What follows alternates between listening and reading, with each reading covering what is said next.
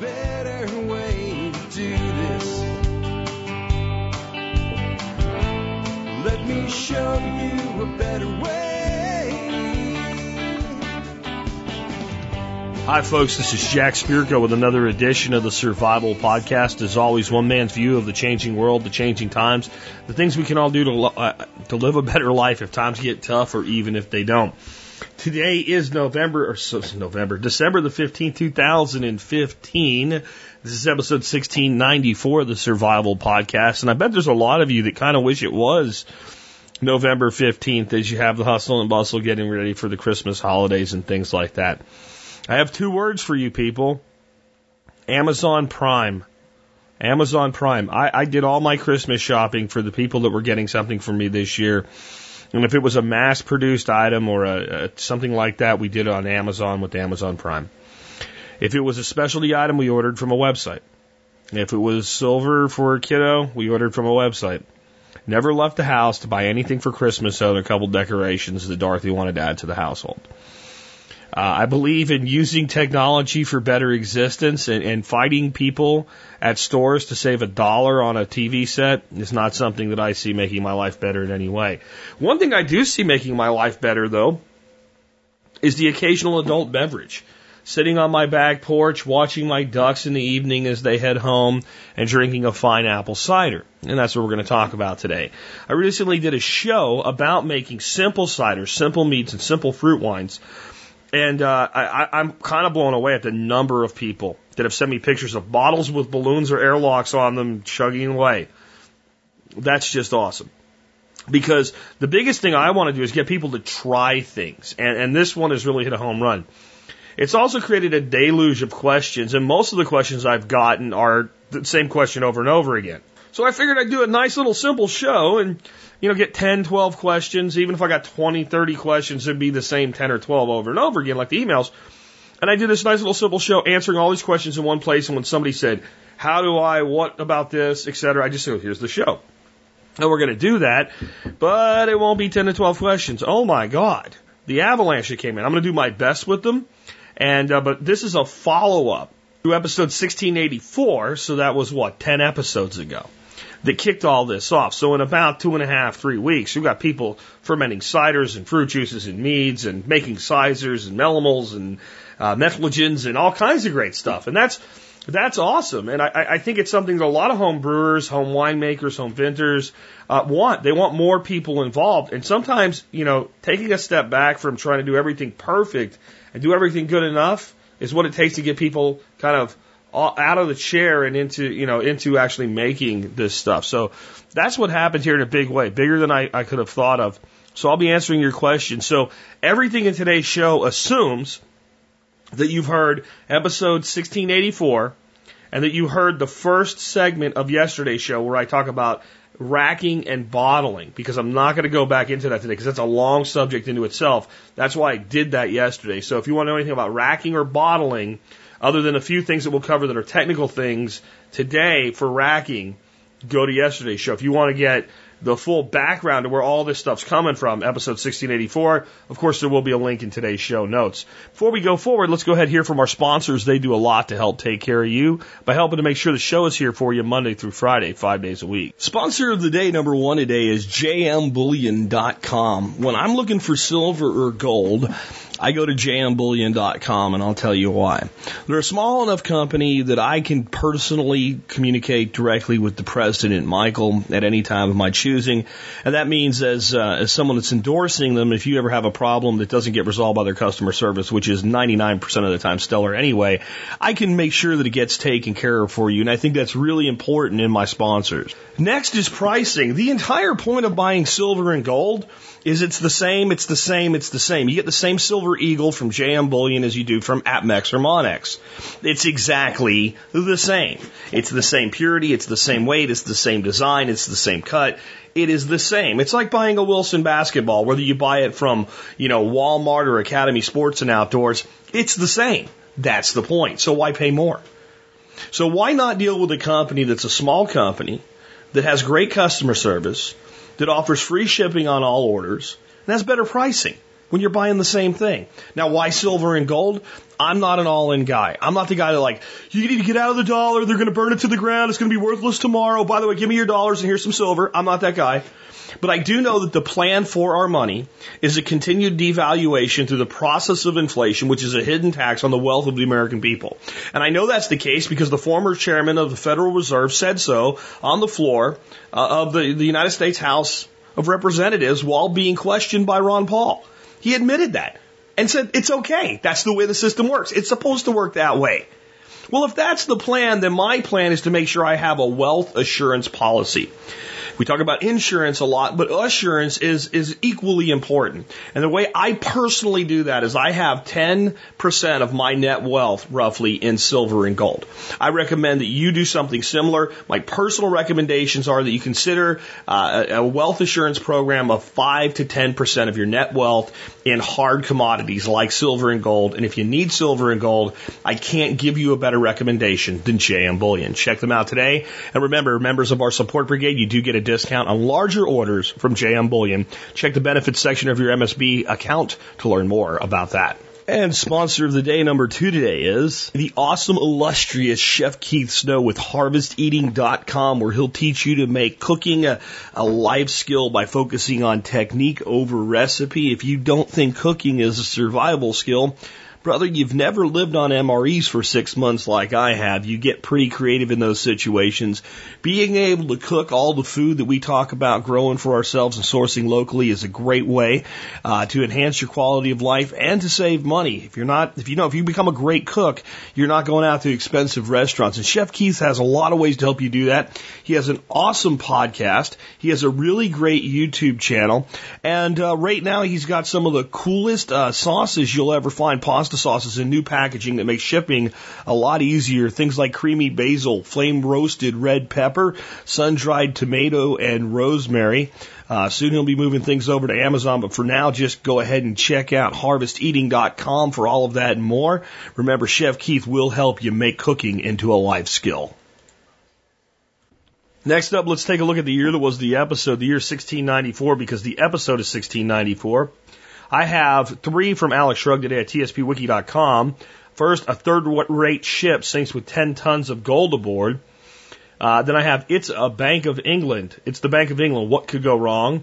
And then the last one is a chapel for the Shroud of Turin.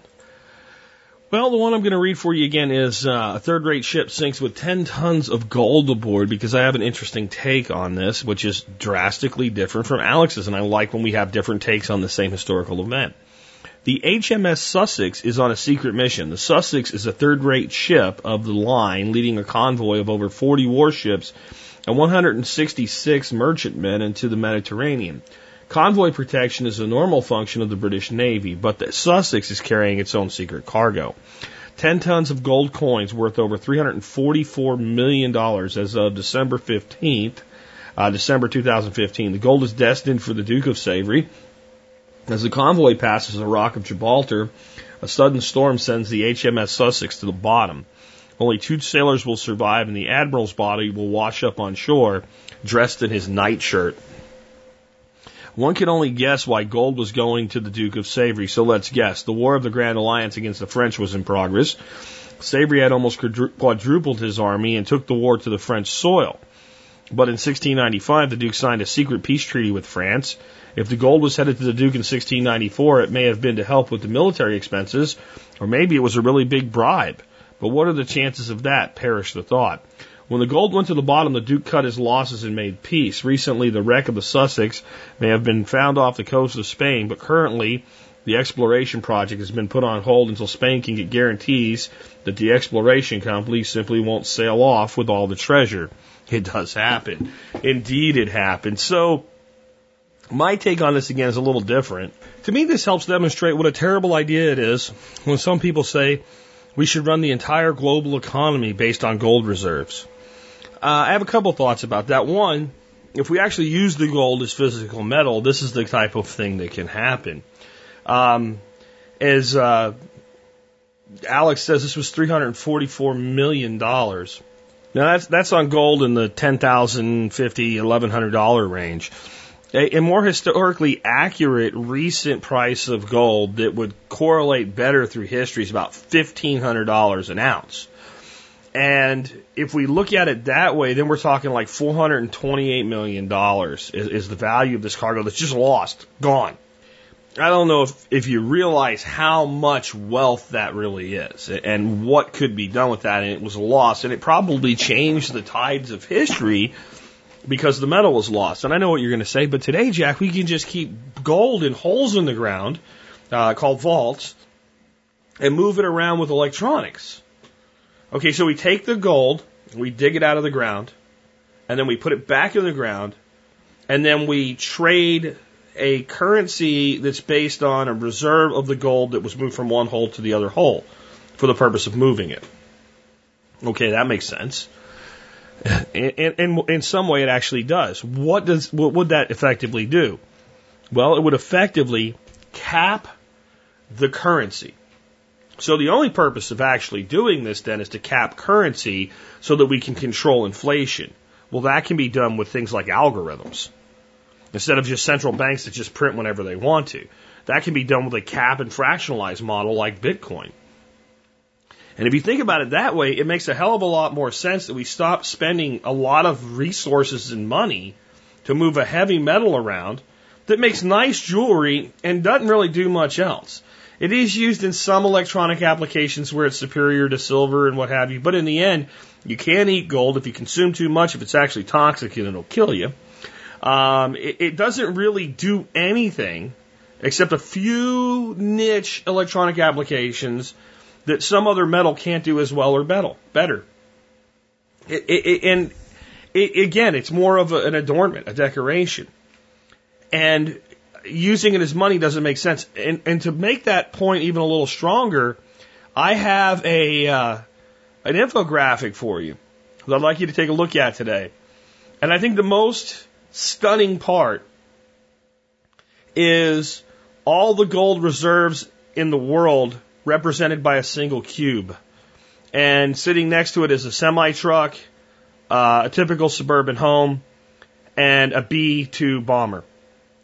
And it's a pretty big, substantial chunk. It would be pretty impressive to stand and look at. But if you start thinking about what that means and how little gold there actually is, and then say, well, we're going to run an economy with a global population of 8 billion people based on that single cube, and make that single cube the store of value for the economy of the globe, you realize how stupid that actually sounds. I know it's upset some of you, but go look at the cube and then think about what you're saying. Oh, I know, we'll use gold and silver, and one will drive the other out with Gresham's law. Oh, we'll just use silver. Okay, if we price silver at $5,000 an ounce, maybe we could run the economy sort of, kind of, with a clunky Etzel type of performance. This is thinking for 1,000 years ago. We live in a society today where, really think about what I'm about to say. It was about 46 years ago that we put a man on the moon. 46 years. We're going to have our 50th anniversary of the moon landing, not too distant future. It's time that we evolve past archaic thinking and come up with a way to actually show money for what it is.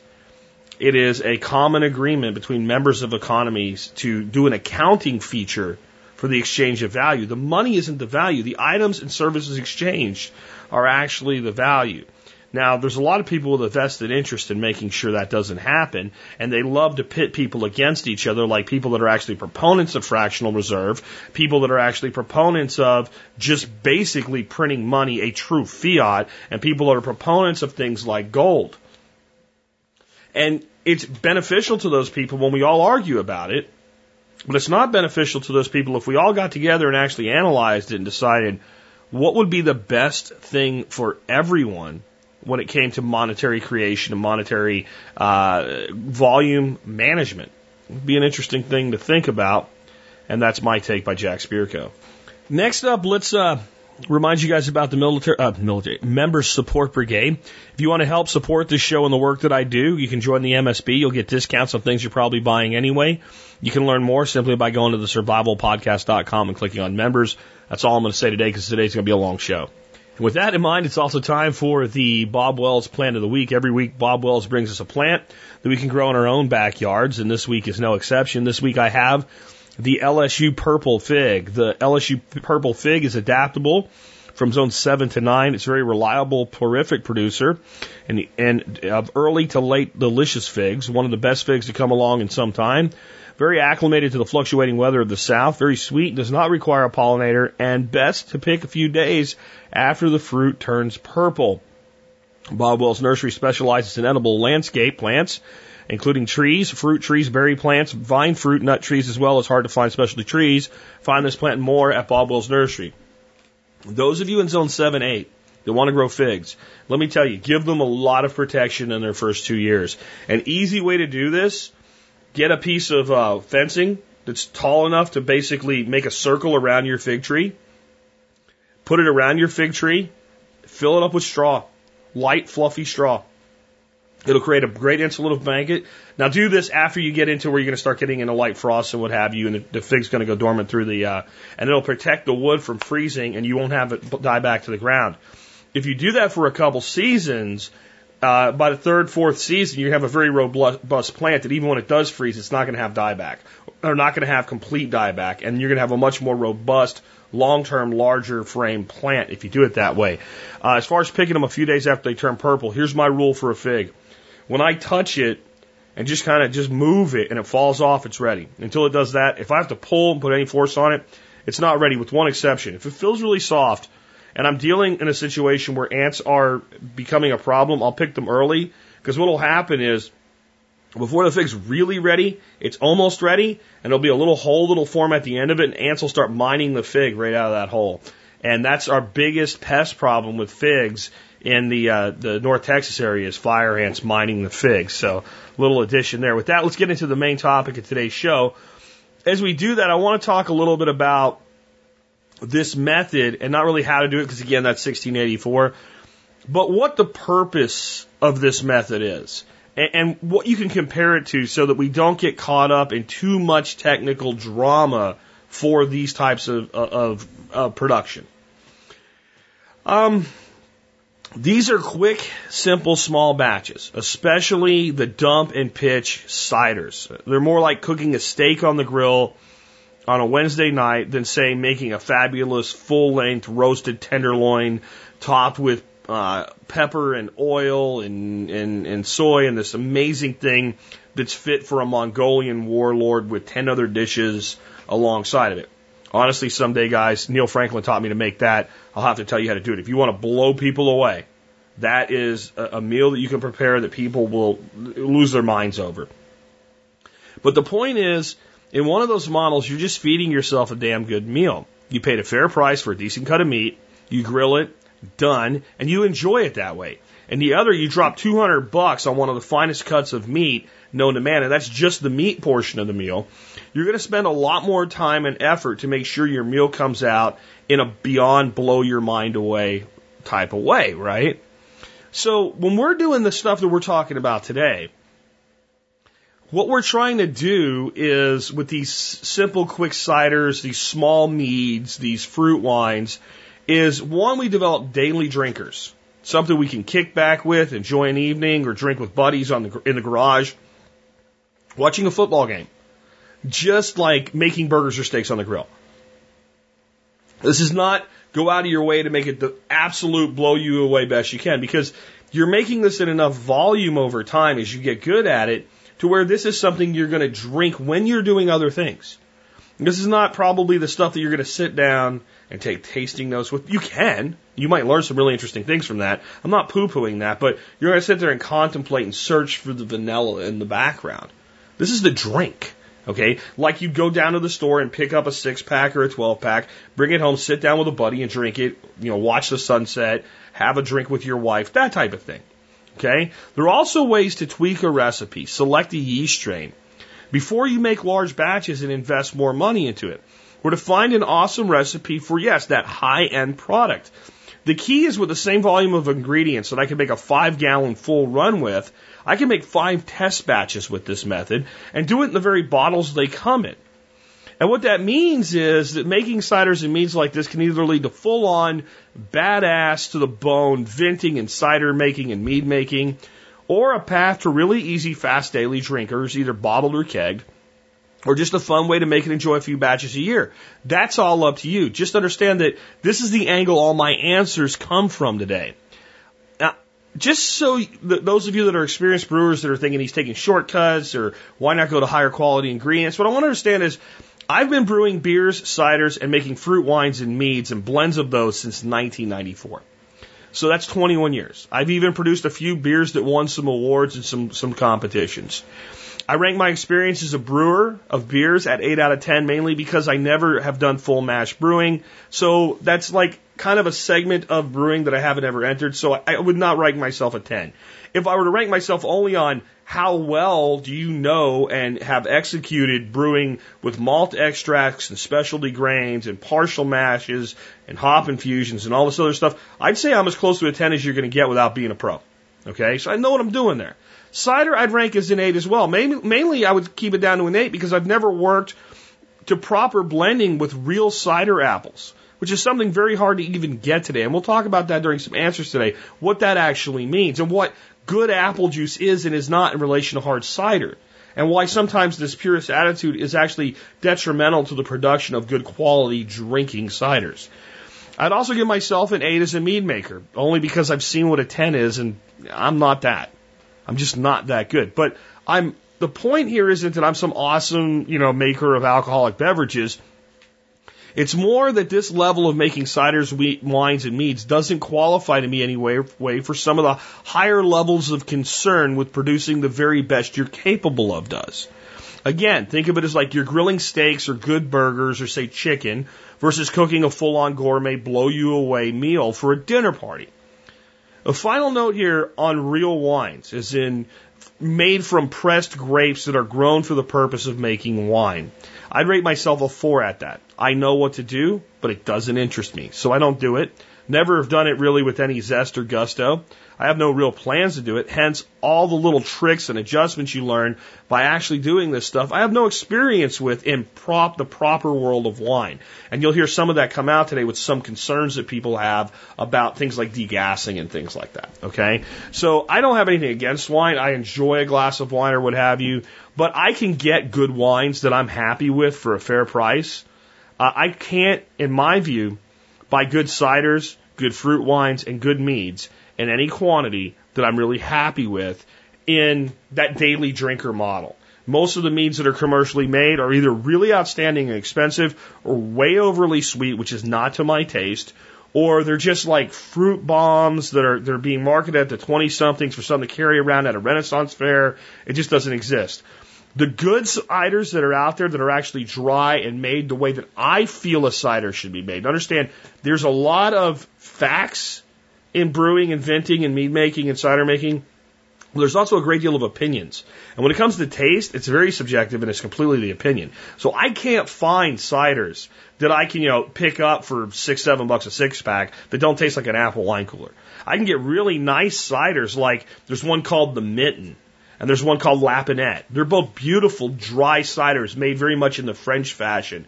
But they're like $18, $16 a bottle.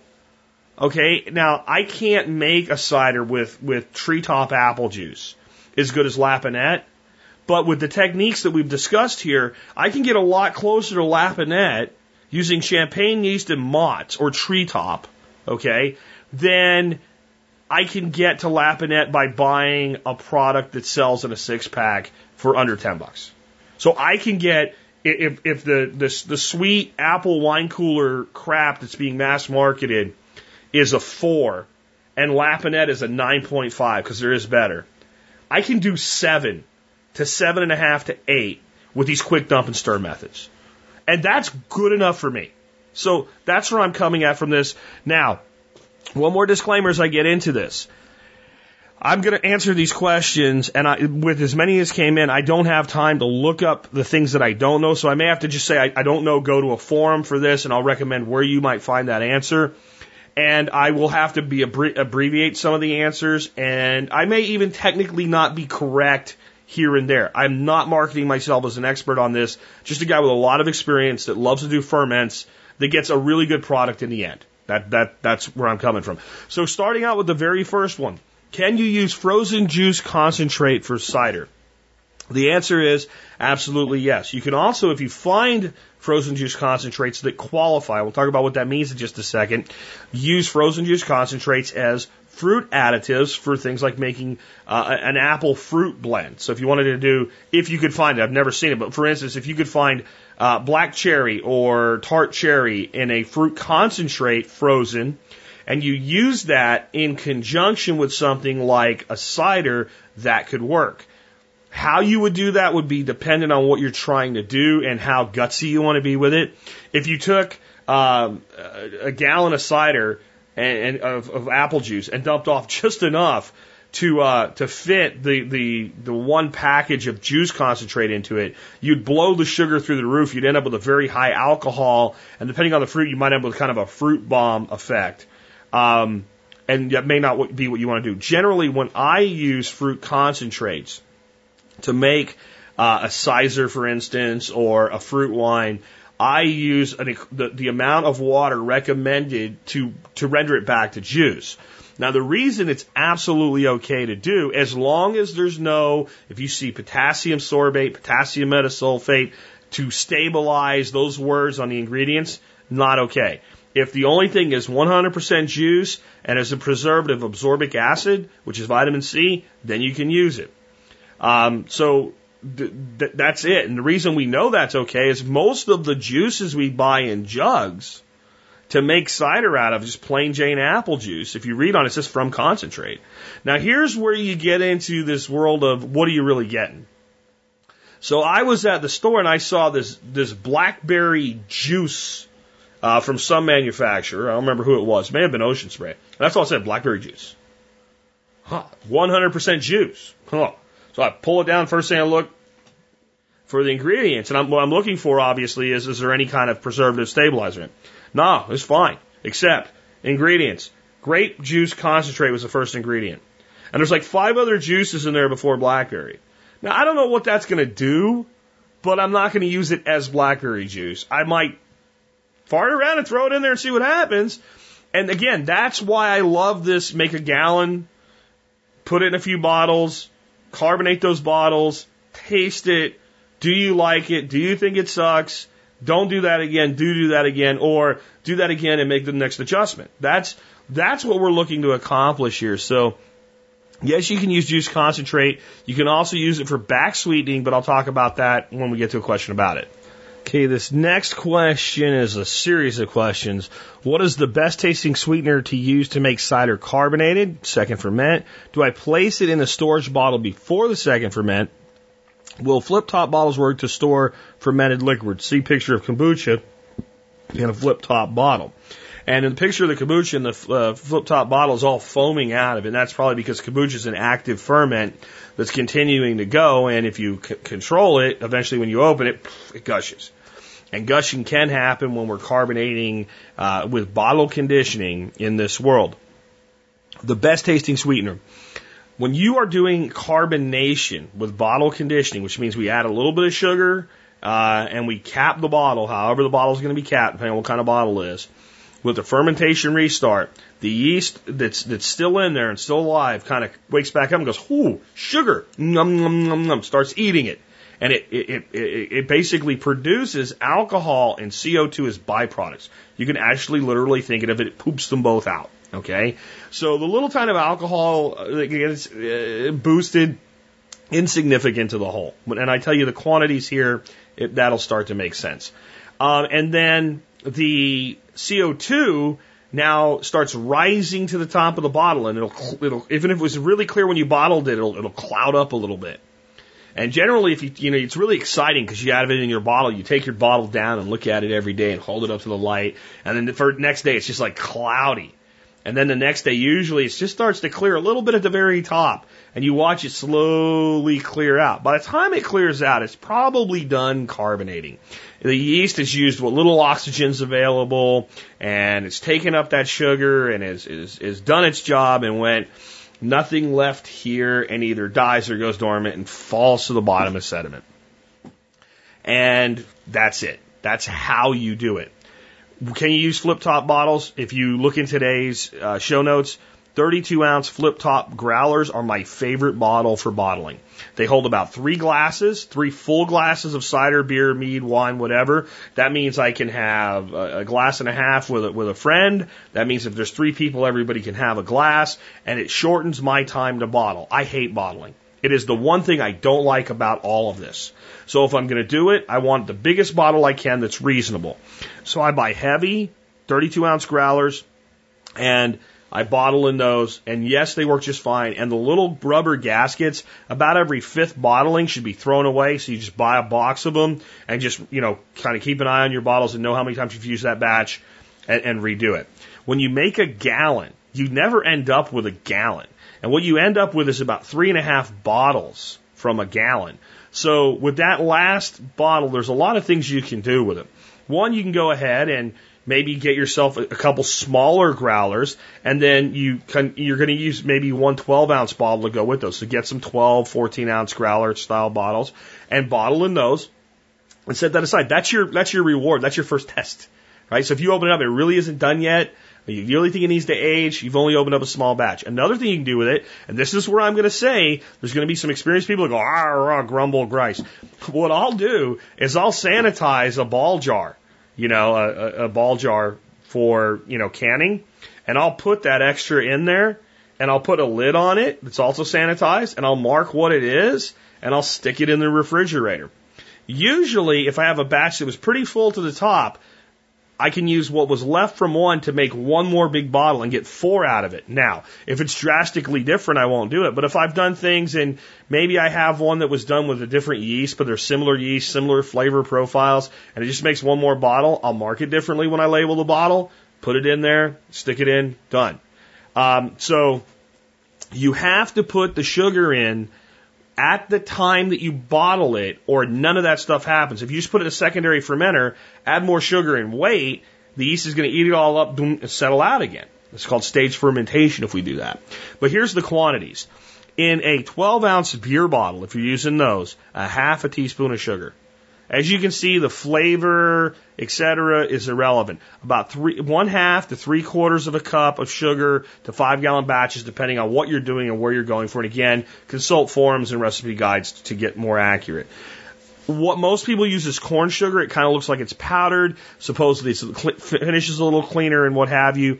If you are boosting alcohol in a beer with pure sugar, it does seem that it's less off-putting than using something like, especially in a lighter beer, table sugar, which can be a little bit cidery. But of course, you're making a cider, not really worried about that.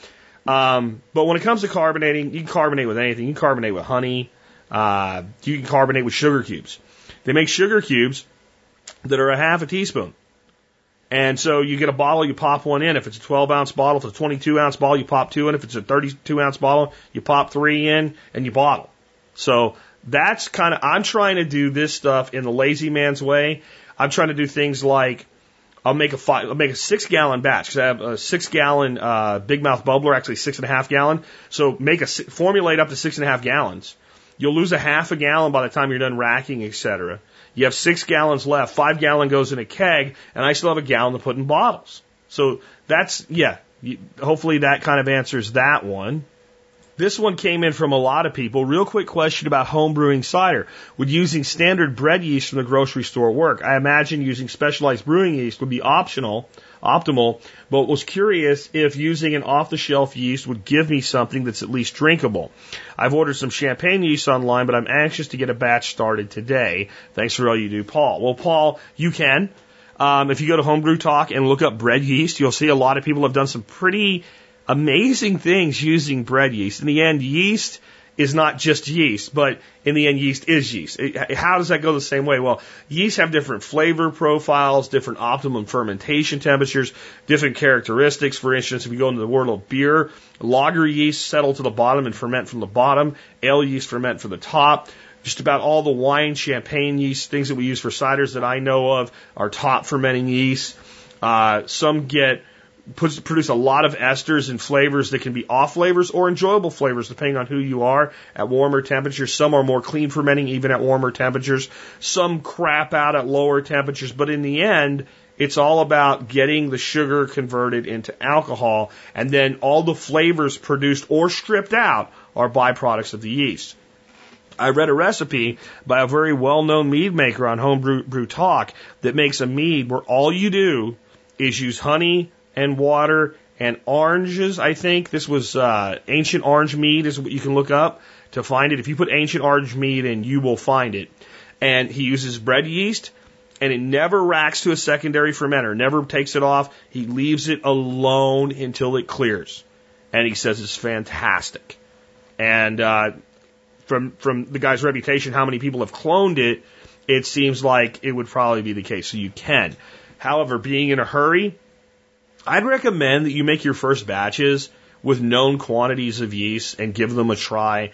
And if nothing else, go ahead and make a gallon. See, here's the thing right now.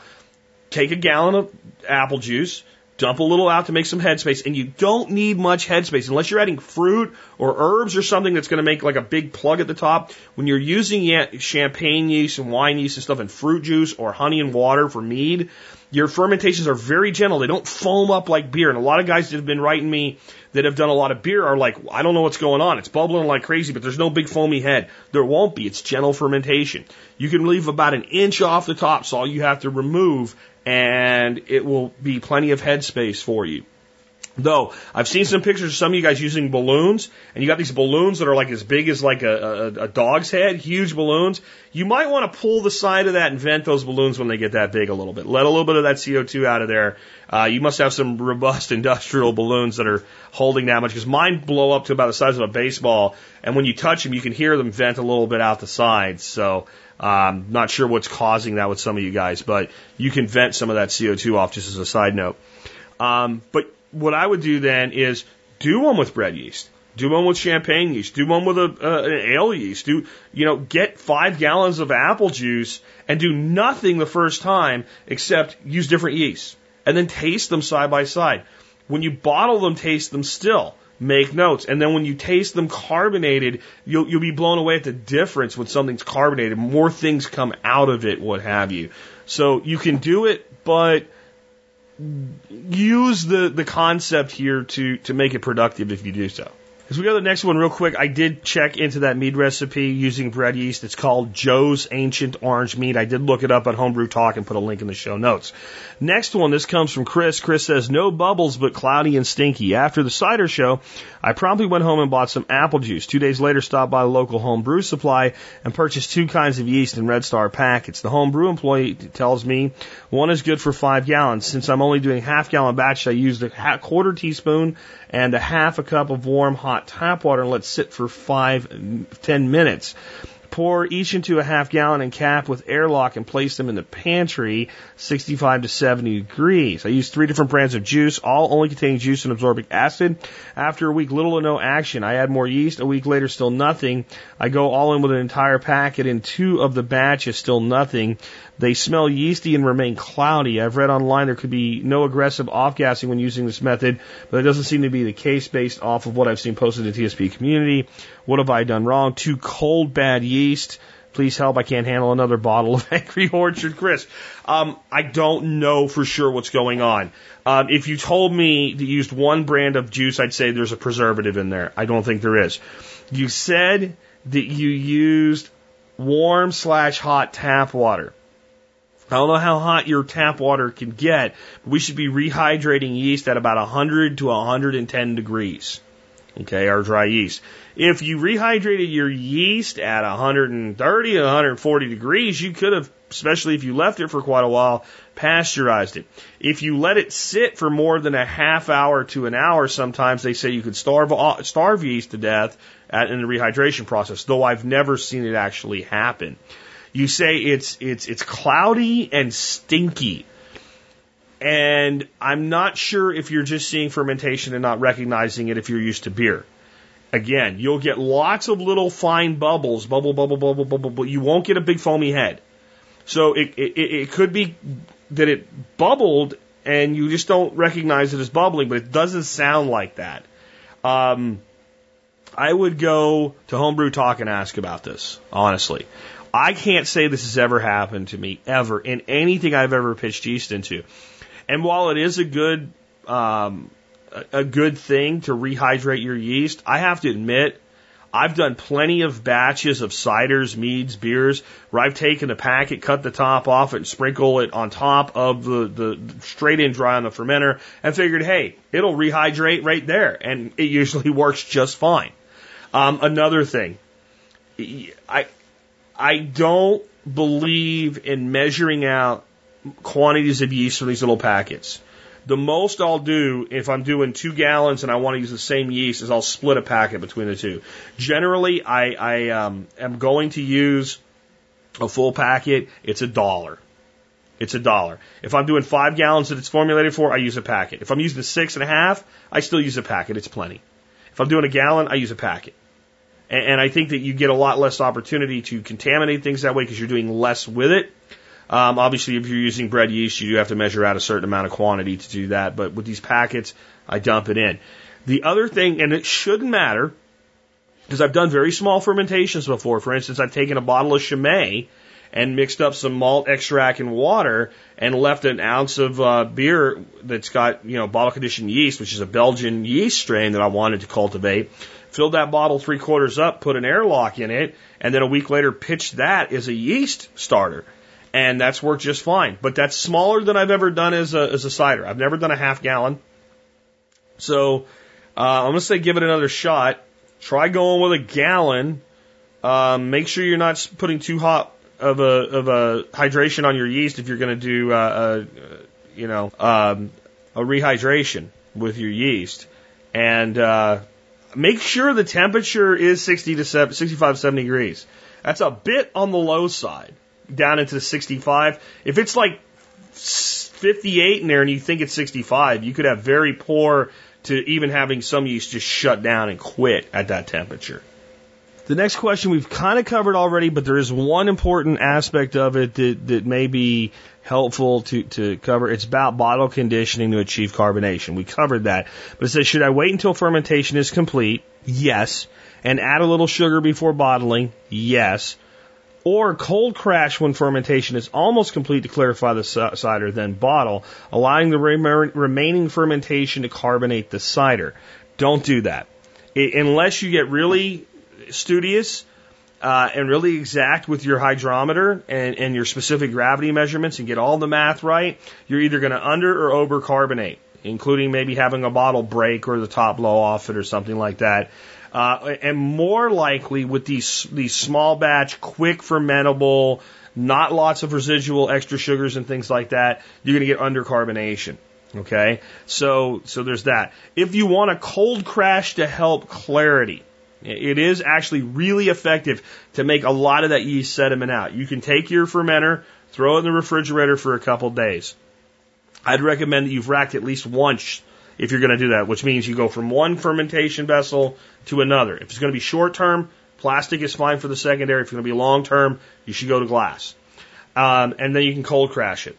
Then siphon it out into your bottling bucket or your bottling vessel, however you're going to bottle, and then bottle from there. That way you don't stir up the sediment that has crashed out while you're doing it. Here's the deal. You've really knocked a lot of the yeast completely out of suspension.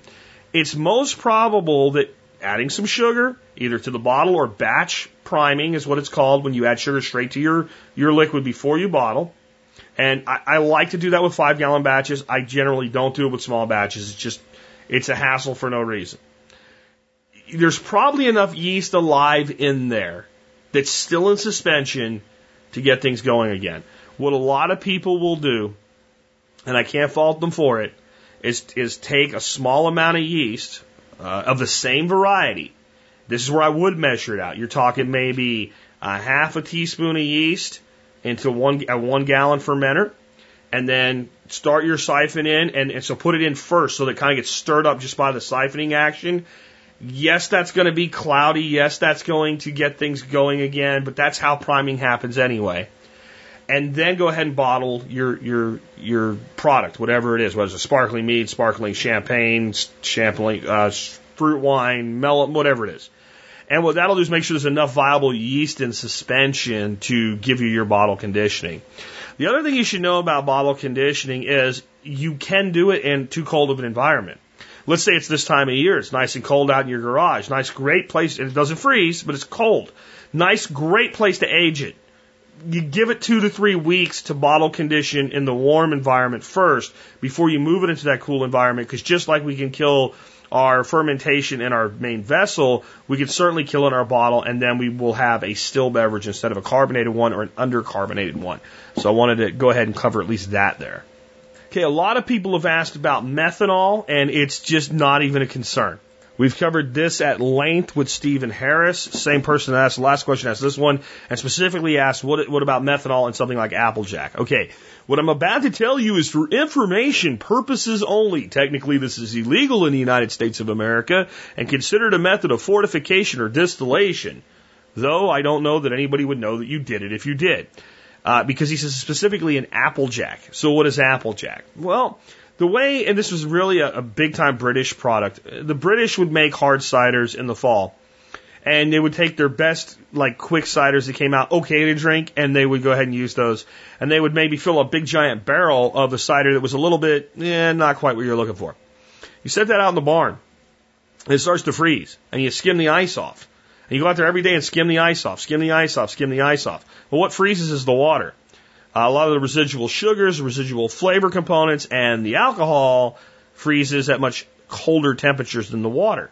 And by daily taking the ice off, it takes more and more cold to freeze it, and you can see what happens here. As the winter progresses and it gets colder and colder and colder, the alcohol is coming up higher and higher, so it's taking more and more cold to actually get more and more to freeze. And then by spring, you have this barrel that's basically a quarter full or less, and it's apple brandy or apple whiskey, however you want to look at it. And the concern is, since methanol is a byproduct of fermentation, and there's a little bit of methanol in every alcoholic beverage, if we then go through some sort of distillation, ice removal process, is there going to be enough methanol in there that I'm going to go blind, see werewolves, howl at the moon, fall over dead? And the answer is absolutely effing not. Okay? When we talked about doing actual distillation for the purpose of making fuel, in air quotes like Dr. Evil, fuel, and he said you could drink it even though you're not supposed to, that question came up a lot with Steve. And the answer is, when you make a distillation, even a high proof distillation, 190 proof, like grain alcohol, and unless you're an idiot, you dilute it down, let's say 100 proof, 80 proof with distilled water. If you left all the methanol in there, even at that point, it's not enough to do. You're going to give yourself alcohol poisoning before you have problems from the small amount of methanol that's in there. When we do distillation, actual distillation, where we're using heat to cook the alcohol off, we're going backwards. Instead of removing the water, we're letting the alcohol go through the still and drip out the other end. When that starts, the very first little bit that comes out, we call the heads in the world of moonshine. And there's a lot of methanol per volume in the heads. So generally what happens is, to increase the quality of the overall product, not to protect somebody from dying, you take that first little bit that comes out, and how much depends on how much you're distilling, and I won't get into that, and you discard it. And then you run that to a certain point of proof, and then the last little bit that comes out the tails, you let that go. Where some people actually repitch the tails because they believe it makes a more flavorful product when you're doing pot distillation, more of a corn whiskey type thing. But in general, we're making a vodka, we want the heads out and the tails out for the quality of the product. If we were to collect just the heads from 50 gallons of alcohol making and just take those heads and put them in a jar and drink that, we could probably do some serious harm to ourselves, because that's mostly methanol. But we'd have to concentrate it in some way like that to make that happen. So these stories of like methanol poisoning from Prohibition, what would happen is you get greedy bootleggers They don't want to throw those heads away, and they're bottling straight out of the still. And they're running a 40, 50, 80-gallon, 100-gallon pot still.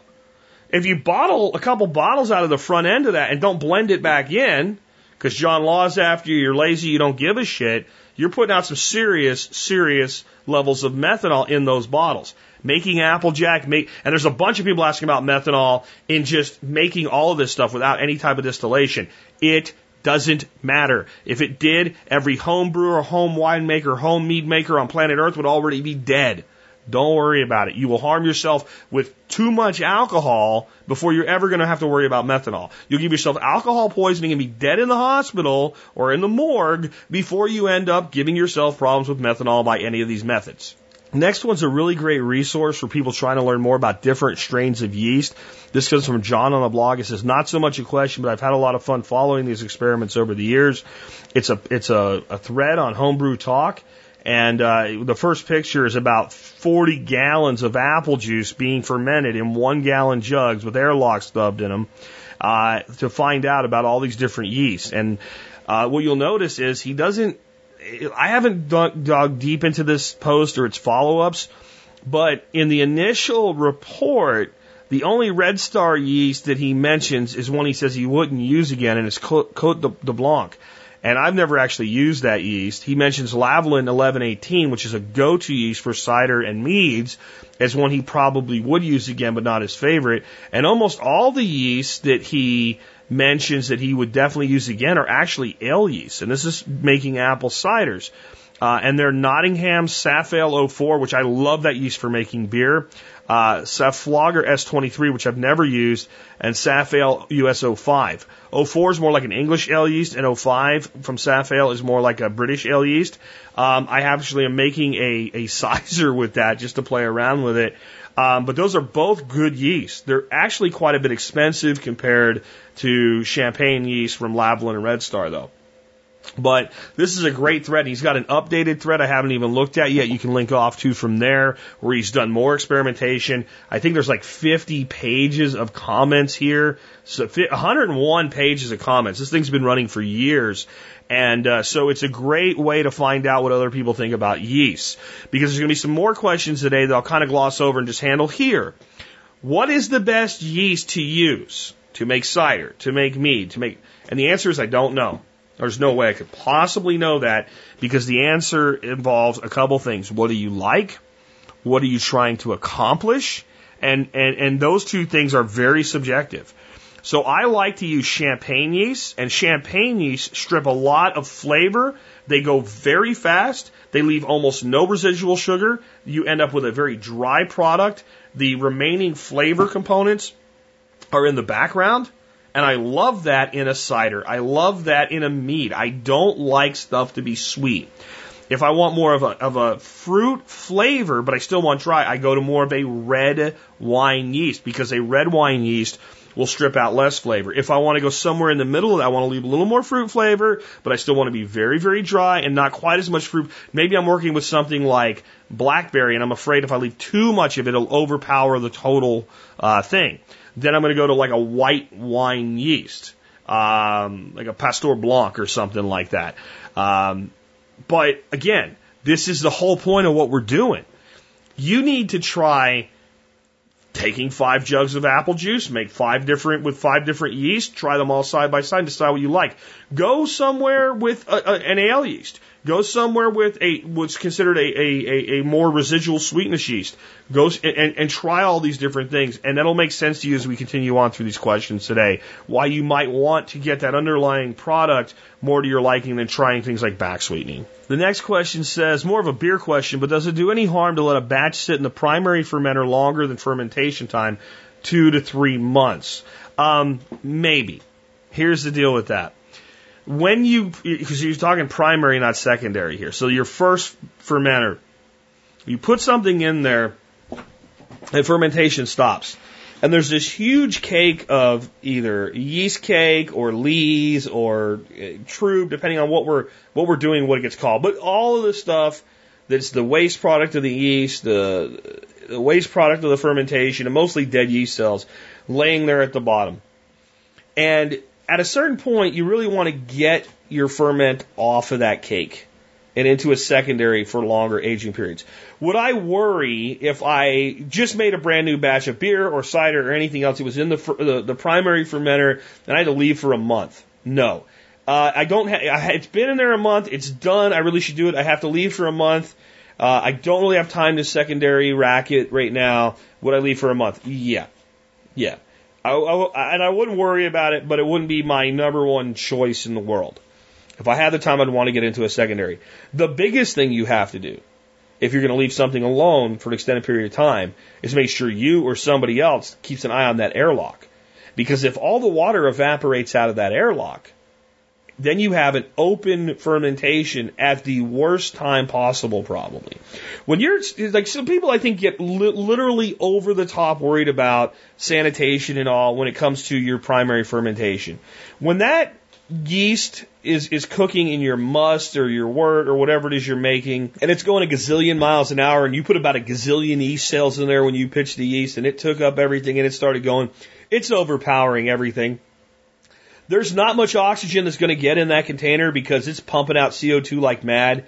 Even if it had an open fermentation with a rag over it at that point, since CO2 weighs more than air, there's going to be a blanket of CO2 that acts as a covering of it, and it's just going like crazy. When that stops, just a breeze can blow off a little bit of CO2 that's sitting there, and now you got oxygen. And now you got wild yeast, and now you got lactobacillus, and all kinds of things. So it's more about making sure that airlock stays full. Now, here's my rules. If I'm going to have it sit in a container for more than 60 days, I'm going to put it in glass. If it's less than 60 days, I'm fine with plastic. If I'm going to higher alcohols, when I start making stuff going to 12, 14%, then when I come out of the primary and go to a secondary fermenter, even if I think it's only going to be another 30 days, I'm going to glass. When I'm doing these ciders, though, these dump and stir ciders, so to speak, I don't even worry about glass. It's not going to be in there long enough. I mean, 30 days is plenty of time for most of these things to finish out. You start adding honey, and the world changes a little bit. Honey is more complex. It's got more things going on. It takes longer to develop. But when you're doing basically sugar, fruit, and fruit juices, you put that in there. You go 30 days, I'll rack it to a secondary for 1 week, maybe 2 if I don't get time to bottle it or deal with it. All I'm doing when I put it in that secondary is letting a little bit more of the suspended yeast flocculate out. I know when I rack it, I'm going to stir a little bit up, and what I'm trying to do is get a really clear product. If I'm going to age it in the secondary, I'm going in glass, okay? But most beers, wines, meads, ciders, all of that, aging is a wonderful thing. If you have the patience for it, go for it. But you're going to be more than 2 months, get it into glass. Now, 2 caveats. Joe's Ancient Orange Mead, made in a single fermenter, sits in there for months and months and months till it clears. Never touch it, never rack it, leave it alone. Comes out beautifully. It's also a mead. It's higher alcohol. It's really designed to mature. Meads are designed to mature over time. Or I would say not even designed. Meads naturally mature over time. Beers are actually, most of your beers are really good fresh. Now, if you're making a big Abbey Ale or a big IPA with a real alcohol kick, or something that's got some oak added to it, or something that's really complex, a barley wine, an imperial stout, these things age beautifully. But if you're making a British brown ale, if you're making an American hopped, red ale or something like that, I mean, in 2 months, I've probably got the first bottle down, at least. I make a lot of like brown ales that are 2 weeks in the fermenter. I should say I used to. I'm not, beers I've really gotten out of with paleo and then the ease of doing what we're talking about today. But I mean, I've done brown ales 14 days in the fermenter, 7 days in a secondary just to clear them up a little bit. A lot of times I don't even do that. I've done brown ales 14 days in a primary, rack straight into a keg, put it in the cooler, let it cool down, hook it up to the beer line, put it on 15 PSI, wait a week, and I'm drinking it. So, and they're, beers, when they're made like that, like quaffing beers, generally actually don't age very well.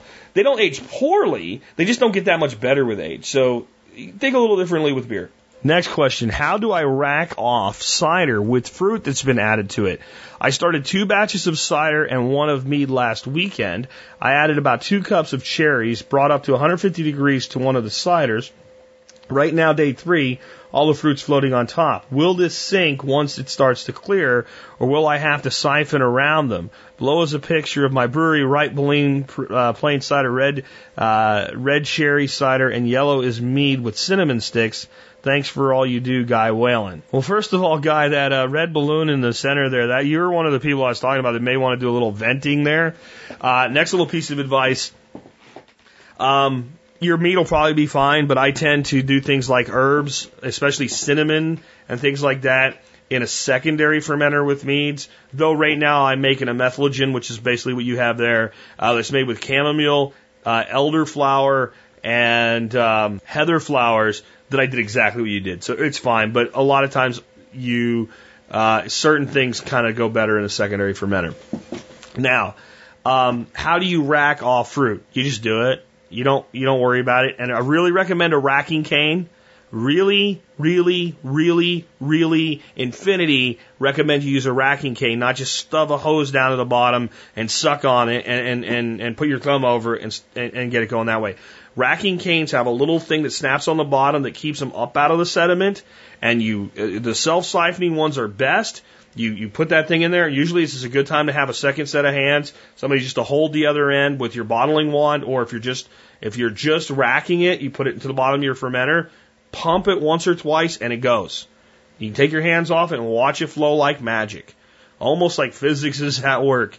And I am one that I don't like to lose a lot of stuff, so as it starts to get toward the bottom, I'll generally take that fermenter, whatever it was fermenting in, and tip it back to the corner that the racking cane is, try to get every little bit, and when I start to see any milky color go in there, I pick it up and kill the siphon. And then, I'm greedy, man. I hold it up in the air, and I pull that tube off of the racking cane, and I make sure that every drop comes out of that hose. I don't want to lose any more than I have to. And that's it. Will your fruit sink? Most of the time it won't. Most of it will remain floating. It won't matter. Stick the racking cane and rack. Will some of it sink? Possibly. It won't matter. There's plenty of other stuff down there, leaves and what have you. So it's just not really a concern. I would recommend those of you that ferment on fruit in your primary, within 30 days, get it into a secondary fermenter. Go ahead and take it away from contact with that fruit. Now, a lot of people put fruit in the secondary. You can do that. My view is when you put fruit in the primary, especially if it's been hit with heat or what have you, there may be some potential eventually for that fruit to be worked on long enough to extract some off flavors, especially those of you that are pitching some citrus or whatever with the white pith. You get bitterness and stuff like that there. So I recommend getting your stuff off of whole fruit at about the 30 to 40 day period. Most go into a secondary fermenter and let it finish up. But that's an opinion. That's not a hard rule. Now, here's something to me that is a hard rule. If you're fermenting on fruit, absolutely rack to a secondary, even if it's done. If it's looking clear and beautiful and whatever, but it's still on fruit, rack to a secondary. Give it a few days to clear up even more, let anything settle out, and then bottle or keg. Because that you're gonna probably drag a little bit more stuff along, and a second rack, and then moving to a bottle bucket before it goes into a keg or a bottle will help you leave as much sediment behind as possible. Next one's an interesting question, and it's the I don't know sort of category. It comes from Rob. Rob says, enjoyed your show on ciders and meads. Was wondering if there were other uses for ciders and meads besides regular consumption, such as medicinal use, etc. Meads were, and I know this from a new book, and I'm going to have the author on. It's called Make Mead Like a Viking. And it's from Chelsea Green Press, and I'm going to have that author on in the first part of next year. Meads were very traditionally used as medicines as well, based on the herbs that were used in them. Some of the herbs that were used in them for medicinal purposes and or euphoric flights of fancy, so to speak, are actually considered quite dangerous, especially if used in excess, and you really have to know what you're doing with them. But meads definitely, with the use of herbs, have been used for medicine. And not just medicine for acute illnesses, but tonifying medicines.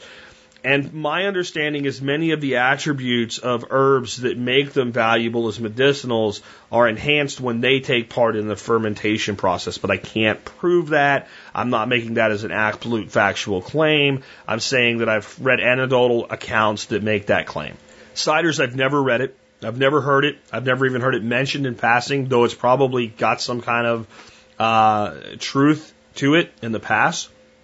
I would say that any herb that's of medicinal quality that's used in the production of cider would probably do that to some degree, though herbed ciders isn't something I've heard a lot of happening. There's no thing that is like the herb cider category that I know of. Whereas with meads, there's an entire category, a subcategory of mead called methylagen that's adding spices and herbs to mead. So it has much more of a historical context there, but that's all I can tell you about that one. Those cinnamon and vanilla go really great in hard ciders. But I'm going to tell you with cider especially, I really recommend that you do your cinnamon, vanilla type things in your secondary fermenter. And you can even do it this way. Make a very concentrated cinnamon tea and add that when you go to your secondary. And I think you'll get better results than just throwing sticks in it. For vanilla in ciders, I actually prefer to use a true, authentic, 100% pure, real vanilla extract, not imitation. And I like to do it at bottle or keg time. It just seems more fresh and up front to the nose that way. And it's something you can experiment with volumes by, get yourself a glass and get a dropper and add a drop and give it a little stir and give it a taste. And, once you figure out, oh, that's what really works with this, okay, then you can calculate that up to the total size of your recipe. You guys that are really interested in doing a lot of fruit flavorings, I wanted to let you know there is a really great alternative to actual fruit juices, etc., that gives you more of the fruit bomb flavor without it going over the top sweetness, as opposed to back sweetening or fermenting out your fruit juices. When you ferment out a fruit juice, you take all the sugar with it, and quite a bit of the flavors either change or get stripped out as well. These are made by a company called L.D. Carson under the trade name of Brewer's Best. They make it in apple, so you could apple up that dry apple cider without sweetening it, okay, with apple extract. They make it in blackberry, raspberry, strawberry. Strawberry apple cider is that wonderful. That's a springtime drink to me. It's not something I want on a cold fall day, but man, that's just amazing. They're available online. Almost every homebrew and home winemaking shop on the planet sells them. There's no sugar to them all. They're pure flavor. They're 4 ounces, and 4 ounces is generally considered the right amount to use for 5 gallons. So you can just do a little math and figure out how much you would use to a gallon. And if you think about the ease of this stuff, you could make up, if you have a kegerator like I do that can run 4 kegs at the same time, you could make up 4 5-gallon batches of dump and stir apple cider. And on kegging day, you could jump a bottle of blackberry in one, a bottle of apple just to kick the apple in one, a strawberry, and a cherry. And you'd have 4 different ciders on tap. They're not going to be really colored. Like the cherry has some color to it, but not that much, like a color cider. But it's really a great way to do things, and it's fun to experiment with. We do this at a lot of our beer tastings and cider and wine tastings. We'll break out little bottles of this stuff, and you let people just want a small tasting glass, like a shot glass size, and you're pouring it. So you take a toothpick and you just dip it into the extract, and you swizzle that toothpick in there, and it flavors it like crazy at that small volume because it's so concentrated. And you can do testing like that and figure out what you want. And you have control over how much you use, and you can do it at bottling time. So another little tip I wanted to throw in there. How does one go about making ginger beer or a cider with a ginger adjunct? Well, a ginger beer, you'd make it to really bring the ginger forward in a beer. You'd want to use a really delicate hop, something like Fugels, maybe an ounce to a 5-gallon batch of like 4.5% Fugels. Just a little bit of bitterness there, but you still want to leave some residual sweetness. Light malt extract. 7 pounds to 5 gallons. And I'd say you start your ginger experience at around 1 ounce of ginger to a gallon. So if we were going to take that and make a 1-gallon cider, we'd shred up a gallon of ginger, and we would pitch that either into our secondary or our primary. With a cider, since it's going to go fast, I would put the ginger right into your primary fermenter, about an ounce of shredded ginger, and just let fermentation help extract the flavor of ginger. The thing is, you could taste that. You could taste that. And if you said to yourself, Self, I just wish there was more ginger flavor here, you could do a couple different things. One, you could make a small amount of very intensely infused ginger tea. So take maybe a French press, grate up another ounce of ginger, and take just enough water to cover it a little bit. And then put your French press down. You could do this without a French press. You could do it in a cup or a bowl. This is just make it a really clean process for dumping it into your fermenter. And just push the French press. It's just got all of it held underwater and wait about 20 minutes for that boiling water temperature to extract all the ginger goodness and to cool down. Press your ginger press down. Maybe set it in the refrigerator a couple minutes so you're not hot shocking anything. And on the day, and on either when you're racking and you've decided there's not enough, or when you're bottling or kegging, spike it with that little bit of ginger. If you don't mind adding a little bit of alcohol, you could make an alcohol-based ginger extract. Shred up some ginger, put it in a small mason jar, let's say a half-pint jar, half full of ginger, fill it to the top with grain alcohol. Put the lid back on it. Maybe you can go ahead and make a quart of this. This could be some good stuff.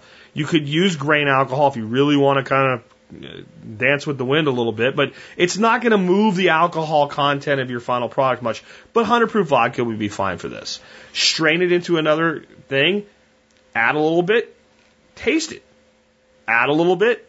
Taste it. When it's where you want it, you're good to go. And you can make extracts of vanilla this way too on your own. Traditional, good way to make vanilla extract is with Kentucky bourbon, by the way. But that's going to add another flavor that could be interesting. Again, technically, as stupid as this is, what I'm telling you is illegal because you're fortifying a fermented beverage. What is retarded about it?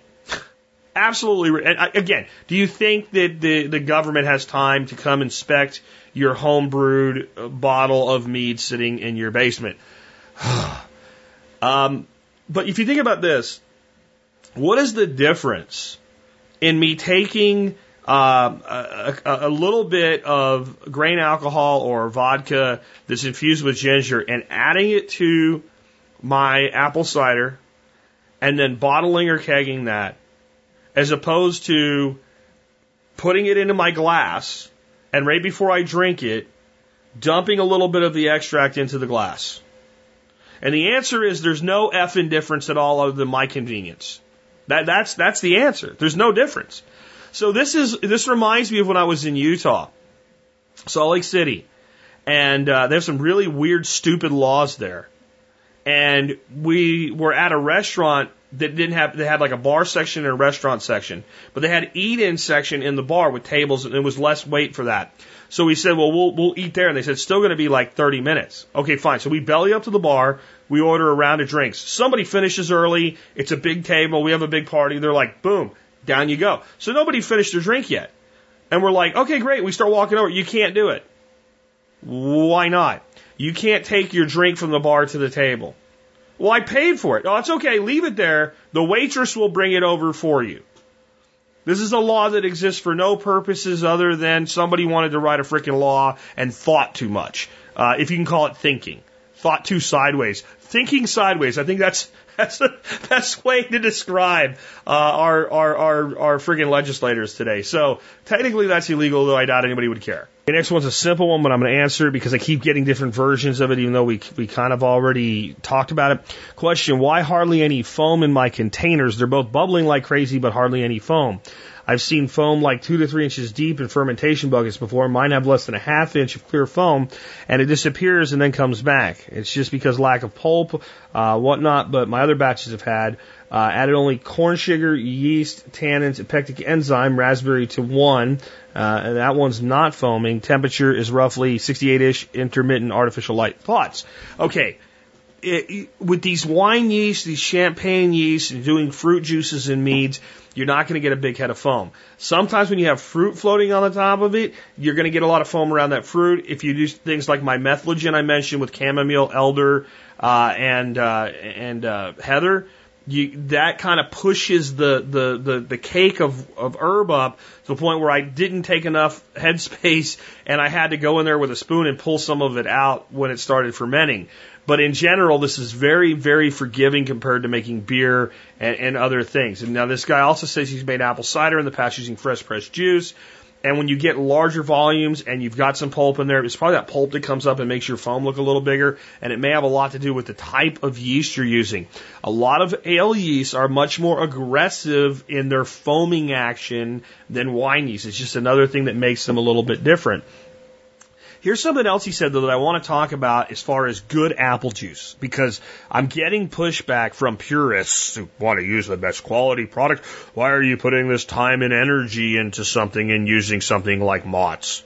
Well, because it's readily available in $4 a gallon, that's why. And because it makes a pretty good product. Again, it makes a great burger. It may not make a perfectly seared, on the outside, gorgeously done prime rib, but it makes a pretty good steak. But here's what he said. I made apple wine years ago from apples I got from my dad's apple tree and thought it was fun, interesting, and the wine was awesome for whatever reason I stopped. The other day I heard that episode and thought, what the hell, I'm going to get some apple juice and do it. I never really thought anyone could do this with store-bought juice. And pressing apple juice from 100 pounds of apples without a press is hard, time-consuming, and maybe that's why it's hard to get myself to start a batch. I'm making 2 gallons right now, 1 straight apple, 1 apple raspberry. They're on their 6th day, so they should be close to finishing. I'm starting a 3rd tonight. My yeast is Cuvée. It says it'll go to like 19% alcohol, so I'm going to push it and try it. Well, let's talk about that first of all. You're not going to go to 19% alcohol with what you've put together unless you put an awful lot of sugar in there. The 19% is Cuvée's alcohol tolerance, and it's becoming one of my. I don't see anybody using it, and I love it. The stuff that I've done with it so far that I've tasted, it's not completely finished yet, but the preliminary tasting, I think this is going to be one of my go-to yeasts. Lost my train of thought there. A lot of questions fast here, but you're going to get to the alcohol point based on the sugar that's available for fermentation. If there's enough sugar to get to 6%, it doesn't matter what you use. It's going to get to 6%, run out of food, stop nomming down on it, and go to sleep. So I don't know how much sugar you use, but I would not try to go to 19% with an apple cider. I really would, especially just from straight fermentation. You're going to have something very hot on the nose. You're going to have almost more sugar in there than you would have apple juice. And the other thing with going with fermenting and going up to like 19% fermentation, you can get something, and maybe this is what happened to the question I wasn't sure about.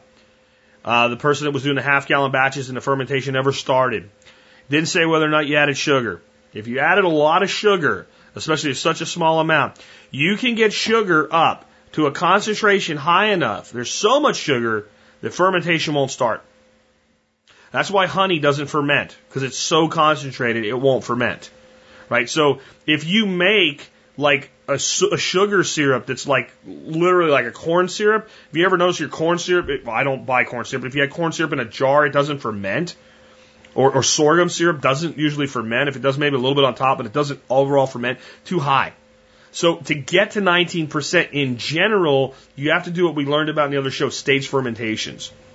So you ferment something to a certain point, okay, and the sugar comes back down, but the alcohol is up, and then we add more sugar, and then we ferment it and back down and rack it and add more sugar, and maybe even repitch some yeast to do that. We have to do a lot with oxygenation. There's a lot of potential for things to go wrong, but it can be done. But 19%, the yeast exceeds the capacity to make a good quality cider, in my opinion. Now, if you wanted to make something like that, I can tell you one of the ways to do it. Make a base cider, 5 gallons. I mean, you're going to make a lot if you're going to do something like this. You're going to want to age the hell out of it, too. Make a base cider, rack it into a secondary, and hit it with a couple cans of apple juice concentrate. You have to do some calculations and figure some things out here, but that's concentrated apple sugar.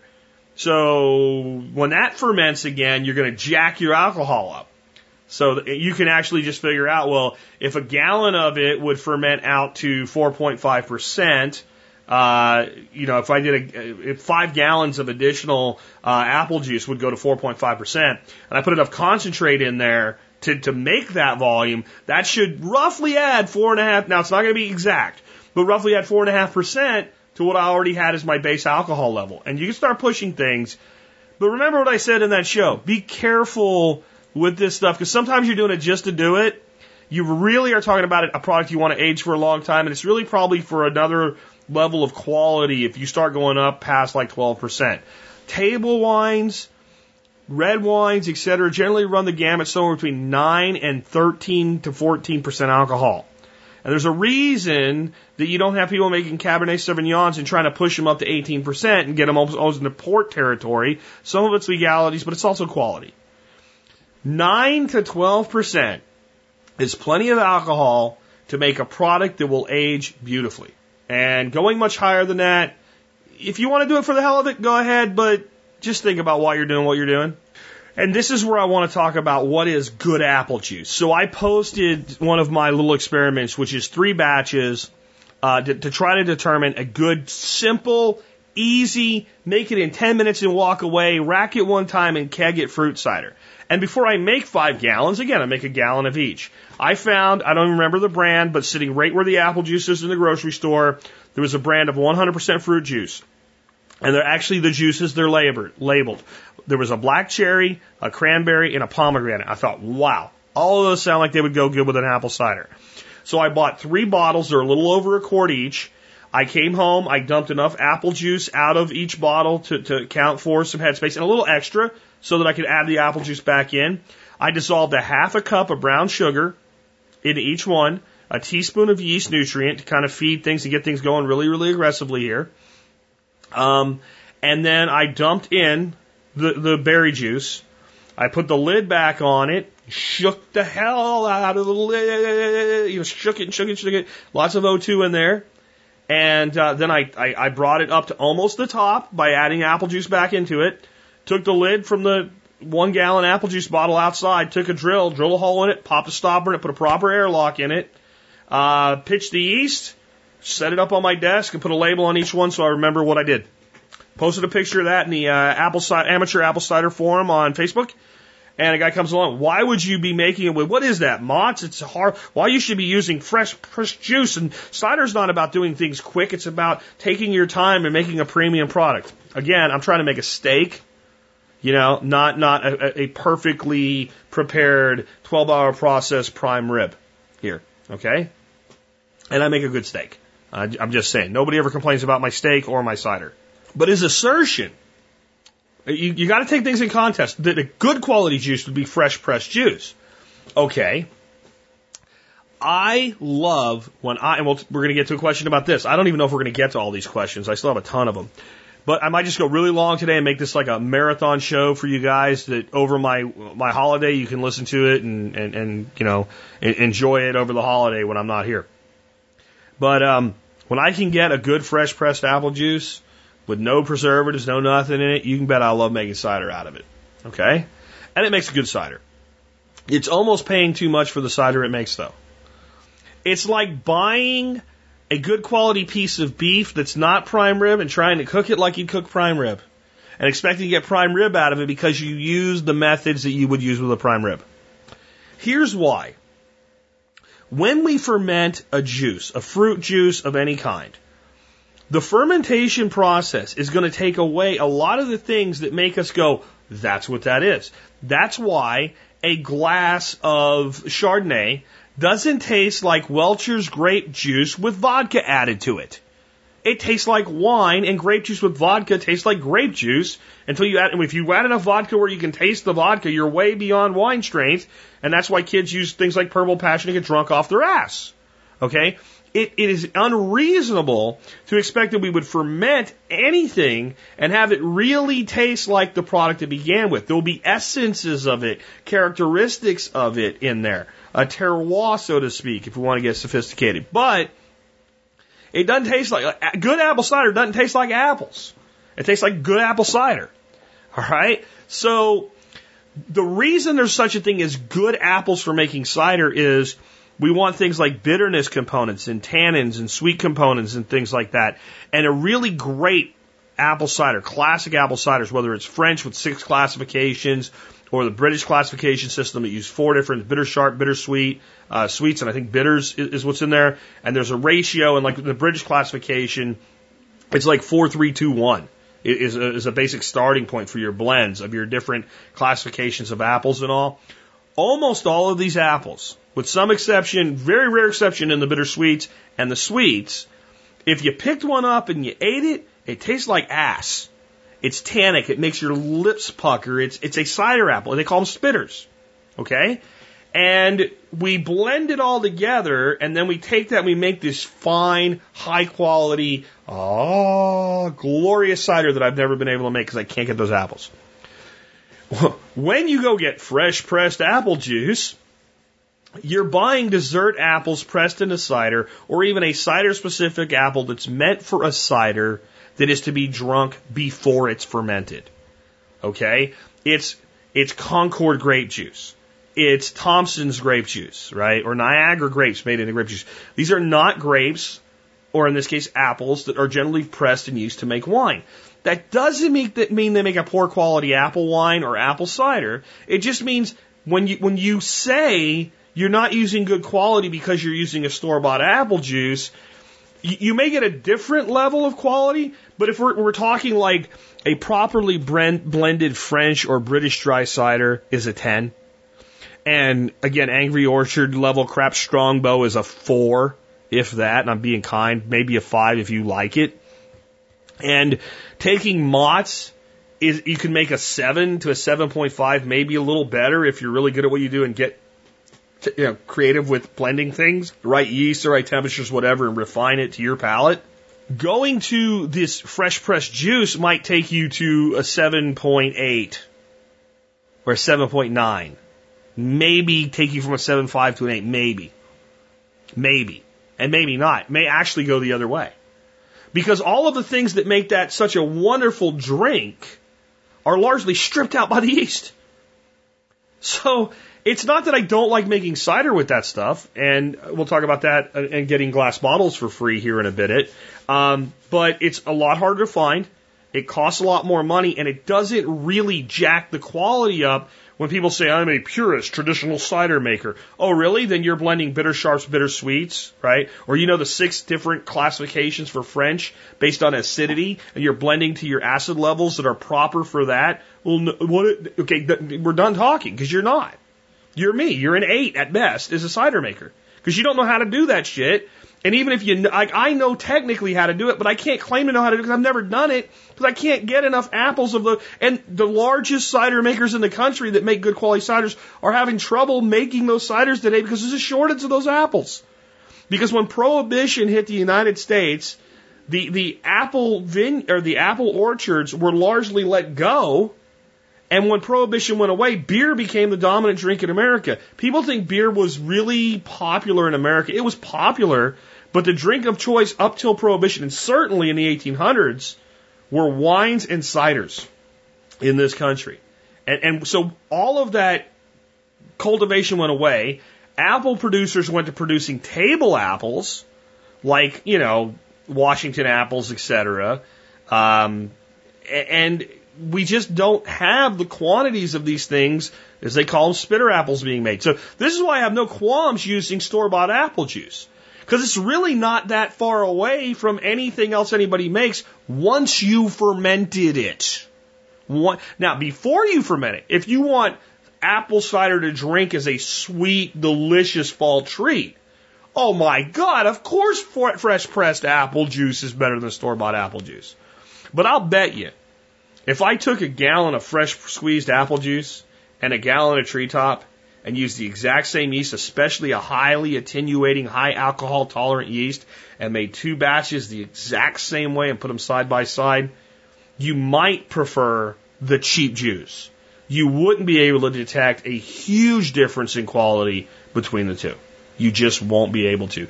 Because all of the fructose, all of the apple sugar is basically 100% fermentable. That's why people do back sweetening. So just to sum that up, imagine you were making wine, a white wine, and you were using something like Welch's grape juice to make white wine. I don't know what, there's a question about that. I'll answer it right now. I don't know what it's going to taste like. It's cheap. Buy a gallon of it, throw some yeast in it, and try it. I don't make pure wines. But you were using Welch's grape juice that comes from Niagara grapes. And someone said, oh, I can't believe you're doing that. Why don't you get fresh pressed grape juice to make your wine must out of? So you look around and what you can get is basically like Thompson's and Niagara and table grapes. And that's all you can get. There are no wine grapes, as if pressing them fresh is going to make that big of a difference in making a wine out of them. Now, which one would taste better as a fresh grape juice? Fresh press, come on, we understand that. But the fermentation process changes so many things, there's not that much that lingers over in those subtle differences when you're not doing something that's purposely been bred and developed for that process. And ironically, that was actually the next question, is somebody asking about using store-bought grape juice, if it's 100% juice, to make wine. I'd say try it. I would say that you're probably going to get a pretty decent table quality wine, like Carlo Rossi Chablis, right? That kind of quality from a white. I can't see like Concord grape juice making that great of a wine. I think you might make a wine that's really good for things like sangria, okay? But, something similar to like a Riunite Lambrusco or something like that. But I can't, like cheap jug wine quality out of both, but I don't know. I've drank cheap jug wine that's red wine, and it's like, this is not what a red wine is supposed to taste like. And I've drank cheap white wines, especially if you're making spritzers and white sangrias, and they're fine for that. And I think that might be the case. Or you might make it and write in and go, dude, it's an awesome wine. Hey, I threw some oak chips in it and aged it for a year, and it was. But here's the thing: this is why this is awesome, right? So you go and you just do all your other stuff, right? You make up a couple batches of this stuff, you bottle it, you put it away for a year, you pull it out and you try it. If it's good, well, now you know you can scale it up. If it sucks, well, you throw out a few bottles. Or you make spritzers or whatever. But do you really want to make 10 gallons of that stuff to find out it sucks ass? That's why I love these quick fermentations. So here's my thing. I would think that by fermenting out a grape juice like that, and you're definitely going to have to fortify that with some sugar, and probably some tannins as well, because there's not going to be much tannin left in there. And tasting it in 60 days, it won't be finished, it won't be done, but I think you'll have a good grasp on whether or not you're going to like it. I really do. So give it a try and let us know. 2 months and 2 gallons and 2 different yeasts and see what you think. Remember, grape wine, proper wine is the one thing I've never done, and just really it's not something that tickles my fancy, so I haven't gone down that path. When making mead, can you use store-bought bottled honey? I think this is a lot like the store-bought apple juice or proper apples debate. I think you can use, especially if you make sure you buy a product that is 100% made in the USA, because there's a lot less of funny business going on with U.S. honey. I think you can make a damn fine mead with honey from the store, and I do it all the time because my hives only give me so much honey, and I can only procure so much local honey, etc. But unlike the apple world, where it's almost impossible unless you're very lucky and live next to a cidery that has these old school apples and sells raw juice. If you're that person, you can get it. Unlike that, in the world of honey, you can get the very best. You can get orange blossom honey from, producers where you know where it was sourced from. You can get heather honey from Ireland. And these are expensive honeys. These are exotic honeys. And again, this is where making a gallon or two would be preferable to trying to shell out the coin to make a huge amount. And this is where you might bottle in half wine bottle sized bottles to make that precious elixir stick around a little bit longer and be here for, aging and things like that. So you can get it. So I'm much more likely to use fine raw honey product in the manufacturing of mead than I am to try to find like the perfect juice to make cider, because I can get it. I can literally order it. If you think about it, it's also as a concentrate, right? So it's very difficult to find like an apple concentrate that actually would be a blend. That'd be kind of interesting if it was available. Who knows? Maybe it is. I doubt it. I bet what's available isn't really that much different than what you can buy in a store. But with bees, the honey is concentrated with honey, the bees do the concentration for us. So if I want 15 pounds of honey to make a substantial 5-gallon batch of mead, it's not that expensive to ship. I can order it if I can't get it locally. And there's always local producers of honey, and you should make mead with local honeys. I have a cider going right now that's just store-bought apple juice and a pint jar of my honey. It should be fantastic. It's a small mead. I didn't use a quart, right? I didn't use 2 pounds of honey or anything. I used a small amount of honey. It's about 1.5 pounds, and I didn't heat up apple juice and risk, setting the pectin. I diluted the honey with water to get it into the apple juice. So, I cut about 2 cups of water into there, so that's going to reduce the overall alcohol. It'll finish out a lot quicker than I have another cider going that I use 2.5 pounds of honey, and I use as little water as possible and pure apple juice, and that'll take a lot longer to finish out. I did that because this is my honey from my hive, and I want to taste it soon.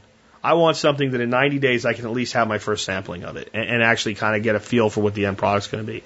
So I do think we should make meads from locally sourced honey. Find all the beekeepers in your area you can. Find out what they have available, and you might find that it doesn't cost as much as you think it does. And I think we should consider making meads from exotic honeys. I'm excited. One day I'm going to break down, spend the money, and I'm going to buy pure heather honey.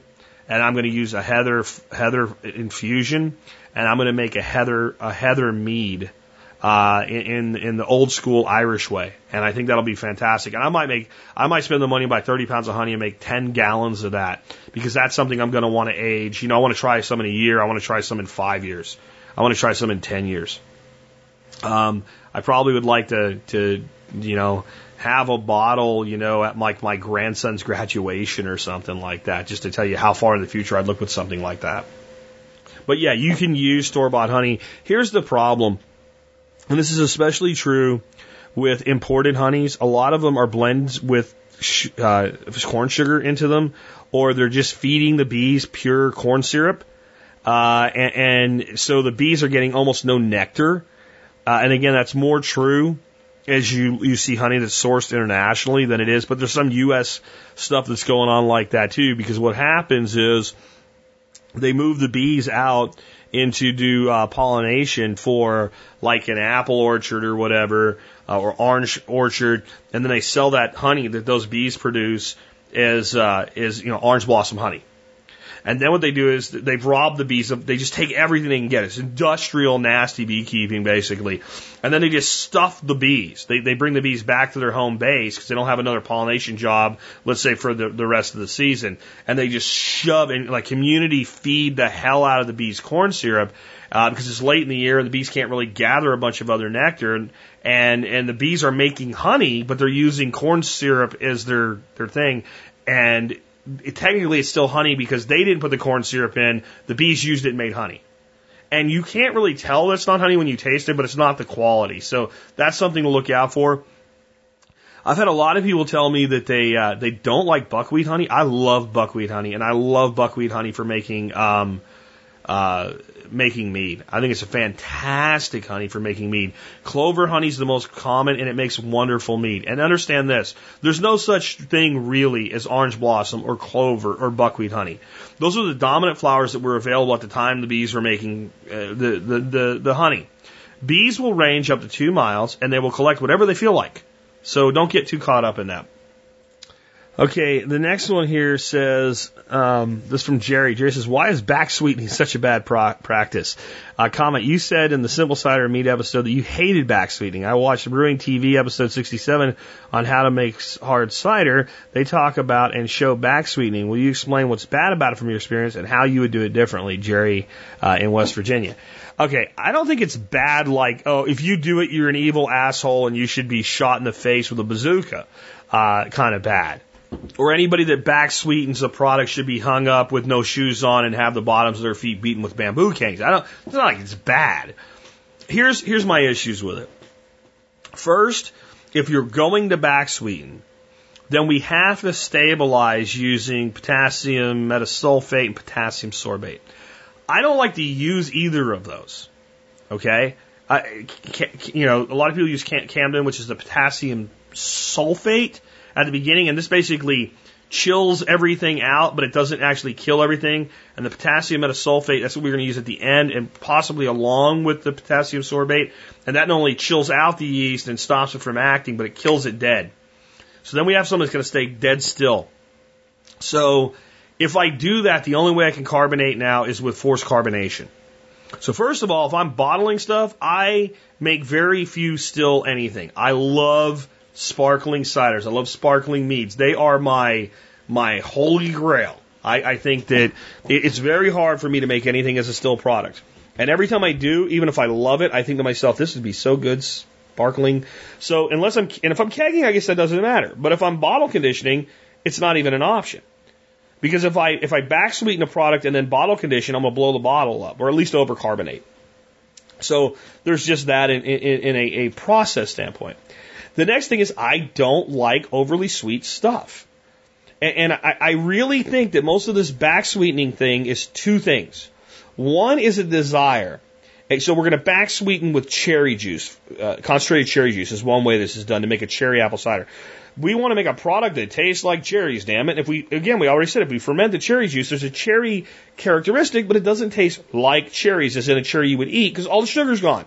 So we want the fruit flavor of the adjunct to come through. So we have to back sweeten to get that done. And even if we use a concentrated cherry flavor, like I'm talking about with Brewer's Best product, it's not sweet like a cherry. It just has more cherry characteristic, and we can push it up a little bit more.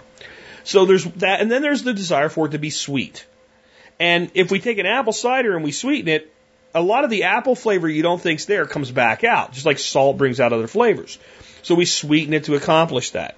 I've had ciders that have been gently back sweetened that I think are pretty good. Very few of them are actually gently, most of them are overdone. I think this whole back sweetening phenomenon comes from two things. One, people that make shitty cider, and since it tastes like shit, you put a bunch of sugar in it and cover it up. And that's probably the minority out there, but I think that was done in the past when they just used whatever apples they could get, and sometimes cider didn't taste so good in that batch, we sweetened it with honey or whatever, just so that it would still be drunk. And then there's this 20-something vibe that goes on, and I think that's a bigger part of it. The demographic from 21 to 35 is the biggest demographic in production level alcohol.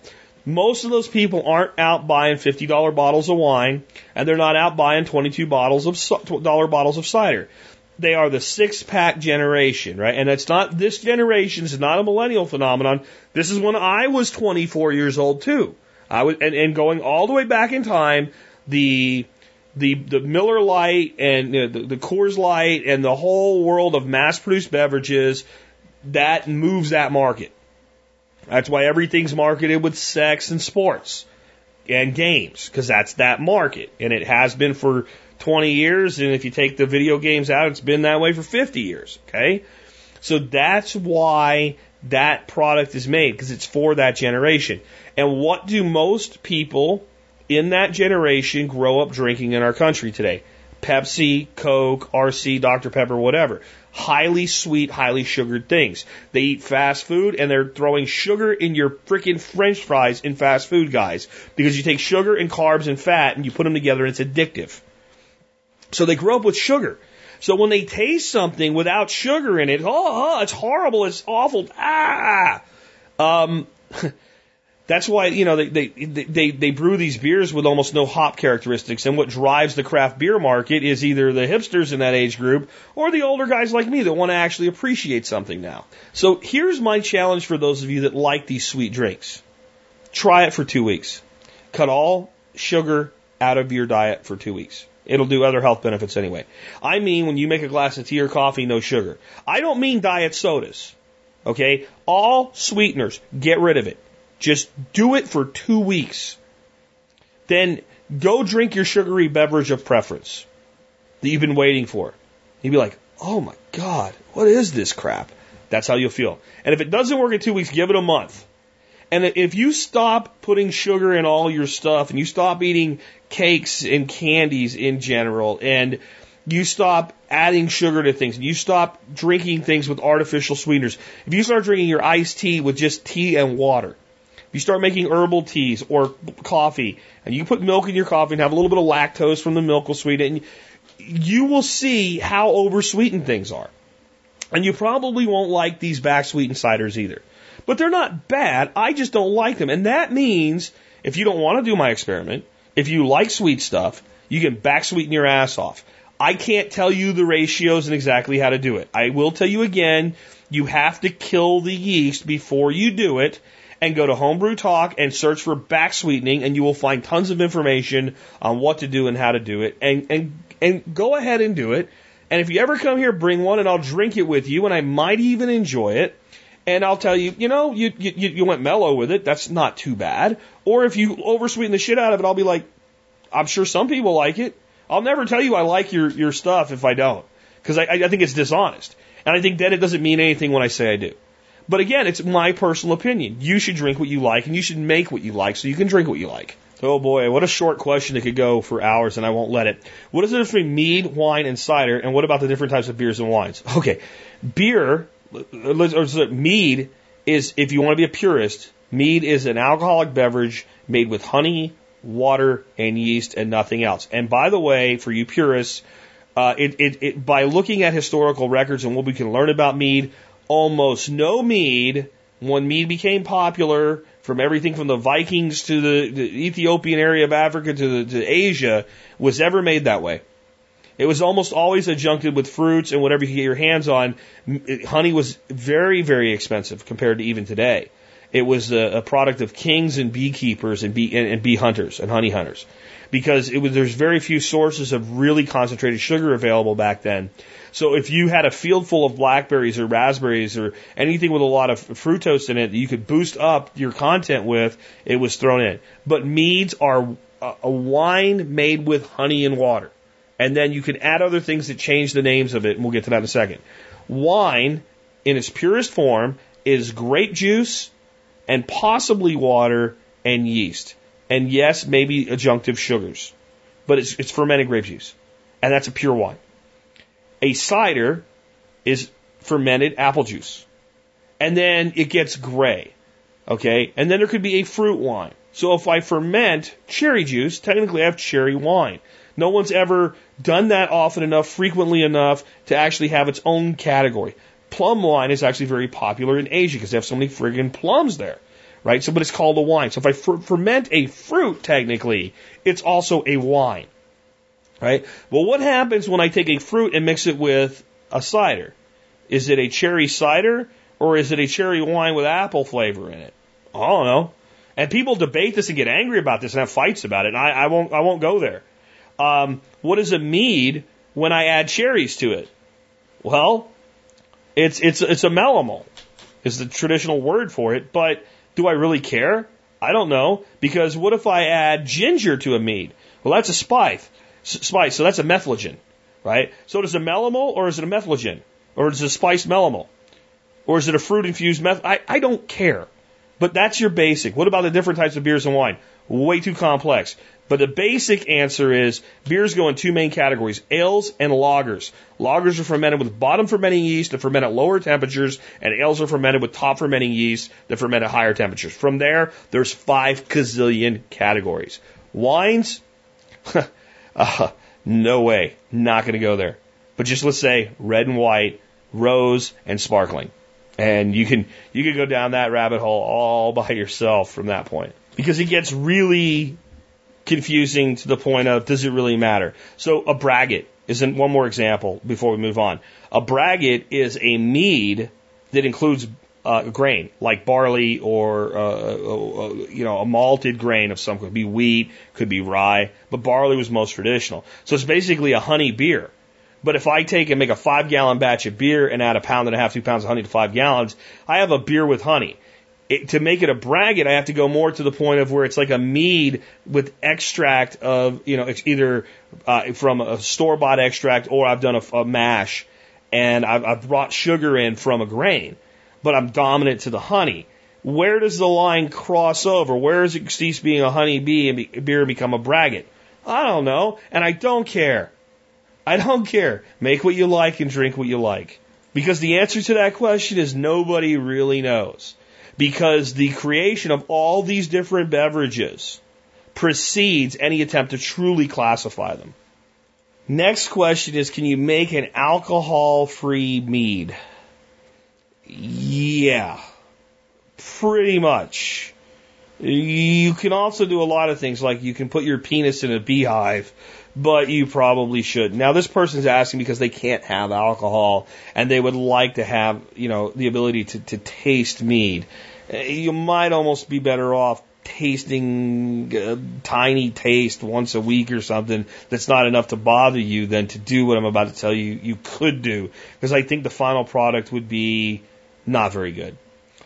What you have to do then is, and you have to look up the temperature and duration to get it done, because you got to be very careful. If you get too hot, you're going to boil off and you're probably going to lose a lot of the honey esters and everything anyway. Basically, you're going to heat it. You're going to do distillation without collecting the distillate. And you're not going to get it to zero. You might be able to get it down to like 0.5% alcohol. And I've read of people doing this and making their own alcohol-free beer. So you brew a batch of beer, you put in a great big, 9-gallon kettle, because you got 5 gallons in there. You turn up the heat, you get it. I think it's like 180 degrees for like an hour or something like that. It's something like that.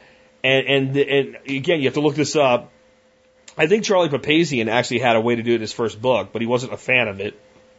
You cook all the alcohol out of it, and then you can either, if you wanted to make that a sparkler, you could either keg it, or you could go ahead, add some sugar to it, add some yeast, and yes, it's going to make some alcohol, but very, very little, because you're going to then cold crash it and stop that process so it doesn't keep going.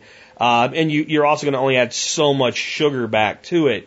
But I don't know if you've ever drank near beer or alcohol-free wines or something like that. I just can't see it.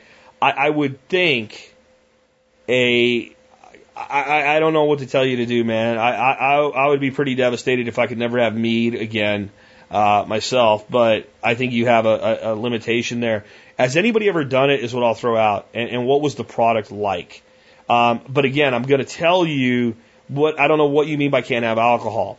Maybe it's because you have recovering addiction and you just can't be tempted. Sure. Maybe it's a health thing with ulcers or something where you have to have it in so much moderation that you can't drink even a glass ever. And I understand that, and I feel for you. But if it's like, for some reason you can't have alcohol at all, like you couldn't take cough medicine that had a little alcohol in it or something like that, I don't even think it's possible. I don't think it's possible to go 100% alcohol free.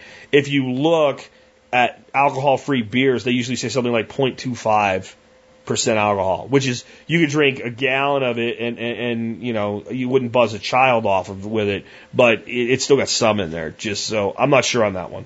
Here's one we've answered parts of, but not the other. How long do you leave your cider to age? Depends on what I'm making. I really say 3 weeks is enough time to ferment. A week in a secondary to get it off of the residue, and then bottle it. And it says, do you add sugar to carbonate? If I want to carbonate, I do. And do you leave it in the original gallon bottle? I've never carbonated in a 1 gallon bottle. I think that's a bit much, because when you open it, and I don't know that most of the 1 gallon bottles you have with the screw top lids are actually going to hold in the carbonation. And so I always carbonate when I do it in a bottle, in glass bottles. What you can do is, and I think a good size for it is a 1 liter soda bottles, the smaller ones. Those, when you cap them, they will carbonate just fine in there. They're designed to hold pressure carbonation. And, but that's for quick drinking stuff. I wouldn't want to age my cider in that, okay?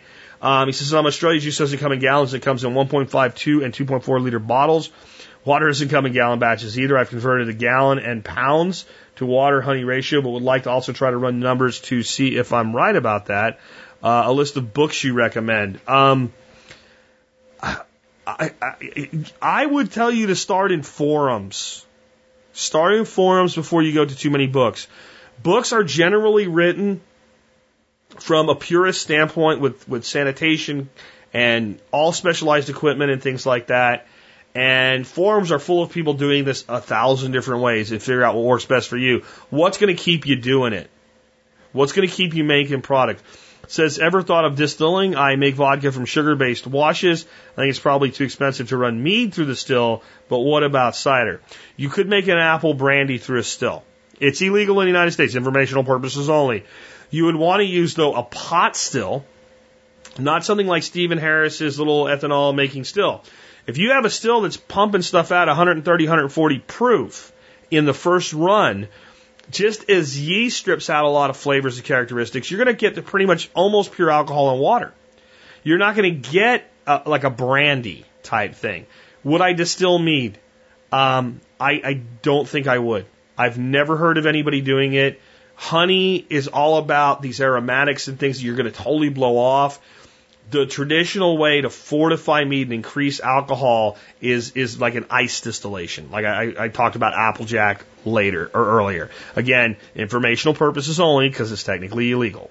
Lots of questions on time and aging and things like that. It says, for someone not all that familiar with home brewing, how do you know if it's ready or needs time to rest? What does it do to the taste? Do you let it rest at room temperature in a fridge? Generally speaking, I want, until I'm done fermenting, it's got to be at room temperature. If I've put it in bottles and it's carbonated, now it can go in the fridge, but I'd like to get it in lower temperatures. I really would. For aging, I like to age at like 60 degrees or lower. I don't have a lot of options for that. But if I had a cellar or something, I would definitely cellar age. I mean, that's why we have things like wine cellars. How do you know when it's ready? The right answer is that you get a hydrometer and you take a starting gravity and you calculate what your final gravity should be and you make sure that blah, blah, blah, blah, blah, blah, blah. I sure used to do that, and when I stopped doing it, nothing changed for me. When you're making these ciders and stuff like that, when it stops bubbling the airlock, when you sit there and look at it for 10 minutes and it doesn't have a single bubble come out of the airlock, and it's cleared up, it's ready. It's ready. Now, do you want to take it a little bit longer? Give it more time? Do you want to rack it before you do it? Do you want to call? All these things you learn from experience. Now, this is why we're doing 1 gallon batches with apple juice that sells for $4 to $6 a gallon. Because you can experiment with it. You can screw it up. It's okay. Please be okay with screwing up. And go, you know what? That was good, but I think it could be better. So don't stress over it. But when I'm making apple ciders 3 weeks to a month, a week after I rack it off so that it can clear out even more, and then into the bottle or keg it goes. If I am going to, get this, if I'm going to do a still cider, I will put that in a 1 gallon jug. I will put that in a 2 liter soda bottle. I have no problem with it. Okay. I will rack it over to a secondary. I will rack it from a secondary. I'll go right from the secondary to a bottle. I'll do that, like a 1 gallon bottle.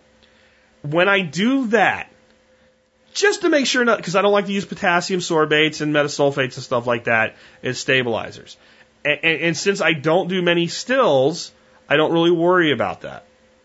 But if I do want to do a still for whatever reason, then once I get it into its final bottle, I just put it in the refrigerator. And done. And if it does get kind of a pretty good yeast cake on it, I'll just take another bottle, rinse it out really good with some warm water and make sure it's good and clean. Set it down. And since I'm keeping it in the refrigerator, I'm not really worried about oxidation. I'll just take a funnel and just dump it into the other bottle really, really slow. And if I start to see any sediment come out, I'll pull that up. Maybe I'll go ahead and be stingy and drink that little bit with some yeast in it. And I'll have a perfectly clear still cider in the refrigerator. This is an everyday apple wine, basically. This is not your high quality stuff. But your best aging occurs either in a secondary fermenter, okay, or in a bottle. And in both cases, the fermentation's really done. With meads, there might be some lingering stuff happening and what have you, but you're aging. You're not continuing the fermentation process. And this is why, once I have a clear product, I like to get into a bottle. But again, I'm not a winemaker, and meads, I let go a really long time before they go into a bottle, unless they're a small mead. All right, next question. Here's a complicated one, and one that gets to a point where I don't worry about it in some situations. My question is, how are you clearing the sediment from the water or juice bottles and degassing your cider or mead? And again, I do this by racking to a secondary fermenter is my primary thing. I don't do a lot of cold crashing, which is put the fermenter in the refrigerator and let the cold crash out the remaining yeast. I do that when I have a cider that's just not clearing, and I know damn well it's way past being done. That's about it. It doesn't happen. Your posts have gotten me ready to dust off my carboys and gear. My grandparents have used your method to make a lot of wine back in the day. See attached recipe cards from my grandparents. I came from a line of whiners and shiners that made it and sold it to survive. I was just curious if you thought about degassing and getting the sediment out. I have made mead and wine in 5-gallon batches, and the process I use is pretty standard. 1, clean and sanitize the materials, primary fermenter, tools, bags for fruit. Add some water and additives, bentonite, tannin, acid blend, a lot of stuff that we haven't even talked about. Add more water, add juice from a kit or sugar or honey and fruit and spices, top off and cover, add airlock or balloon. The fermentation process will create sediment and CO2 gas. I siphon the wine off after 7 days and put it in a carboy after I degas it. A carboy is a glass bottle to do your secondary fermentations in. They come in if you got a 1 gallon wine jug or apple cider jug that's made out of glass and you clean it out, you got a 1 gallon carboy. Things that look like a big water cooler bottle, but they're made out of glass, not plastic, they're a big old glass carboy. And degas it. The wine will continue to produce sediment over time, and I will do a final siphon into a bottling bucket to try to eliminate as much sediment as possible. So I think I've covered that. That's almost what I do. I wanted to talk about degassing real quick, though. Okay, I have never degassed a mead. I have never made a still mead and had it be a problem. It's a very common thing in winemaking, and it really is common in making red wines. To degas, we need, again, to pitch a sulfate to kill off the yeast. And then we're going to use something like, we're going to sanitize a degassing wand. They sell them. You put it in a hand drill, you stick it down into your carboy or your bottling bucket, and it all foams up. Now, since it's being stirred from underneath, not from on top, we're not oxygenating it. We're doing the opposite. We're forcing gas out of it. This is because I want to make a typical bottle of wine like a Zinfandel or a Cabernet Sauvignon or a Bordeaux, right? And I want to pour a glass, and I don't want there to be any cidery, bubbly, foamy, nothing. I want it to be dead still. And Riuniti Lambrusco, if you want to see someone, a well-known winemaker, cheap winemaker, that clearly doesn't do this, and serves their wine with this residual CO2 in it on purpose, and how bad it can be, try that crap. Okay, and then don't blame me for a bottle of wine you don't really want to use, though it does make a decent sangria, so you can make some sangria out of it. But it's this, they call it cidery, though I think that's a disservice to cider, but it means there's a bubbly feel. If you've ever let a bottle of orange juice sit in the refrigerator just a couple days too long, or when you poured it in a glass, you didn't really smell anything wrong with it, but when you drank it, it had this, like, again, cidery is the term that people use, though I don't like the term. That's what we're talking about. And a lot of wines, especially if you don't degas them, can hold that carbonation in there. Now, since I don't make grape wines, I've never really had it be a problem. And since I carbonate almost everything I make, I don't really consider it is an issue. But if you are making, I would guess, some fruit wines, if you're going to do still fruit wines or still ciders, that you're going to want to bottle and age, you may want to do the degassing process. But the sediment separation, I just do that by racking. And I know a lot of people that have made a lot of different ciders and wines that do stills that have never had a problem with this retention of CO2. I think that time alone will take care of that for most instances. And if I hear back from Tom that it's okay to publish the recipes that he sent me, I'll do that. Next question says, I've seen some people put raisins in as a yeast nutrient. Will this change the flavor any, or will it just help fermentation? It really won't, because if you look at the quantities of raisins that people use when they use raisins as an adjunct, either with a cider or a wine or what have you, it's not a lot. It's also very common in meads, and you'll see it call out for 12 or 20 raisins or something like that. But I did want to tell you that if you don't put those raisins, and many recipes don't ask you to, if you don't put those raisins into like 150 degree water and pasteurize them, they're also carrying wild yeasts. And many meads that are made in open fermentation model that don't call for pitching of yeast use raisins as one of the ways to start a natural fermentation. And I think this is where we can just relax and have a home brew, as Charlie Papazian would say, who is the author of The New Complete Joy of Home Brewing, my overall brewing mentor. First book I ever got, and got me off to a good start. It's probably really outdated now. Again, I've been brewing for 21 years. And it was an old, it was written in the 70s or something when I got it back in the 90s. But we get a little bit hyper, I think, about sanitizing the hell out of everything, and then we go and we oxygenate, our wort or whatever before we started running. We get all this air in it. There's yeast floating all over in the air. If you've touched it with your fingers, yeast on your body. Some old traditional mead makers, when they get a vat ready to go, and they're stirring it and stirring it and stirring it to get air into it, and to get wild yeast into it, and pitching their raisins or whatever, or a little bit of troop or leaves from their last batch, they'll stick their arm down in there, right? And they make fantastic meads. It becomes more and more an issue as you get into the point where you go into lacto-fermentation, lactobacillus and stuff like that, and unless you live in a 10-mile radius around Brussels, it's not a very reliable thing.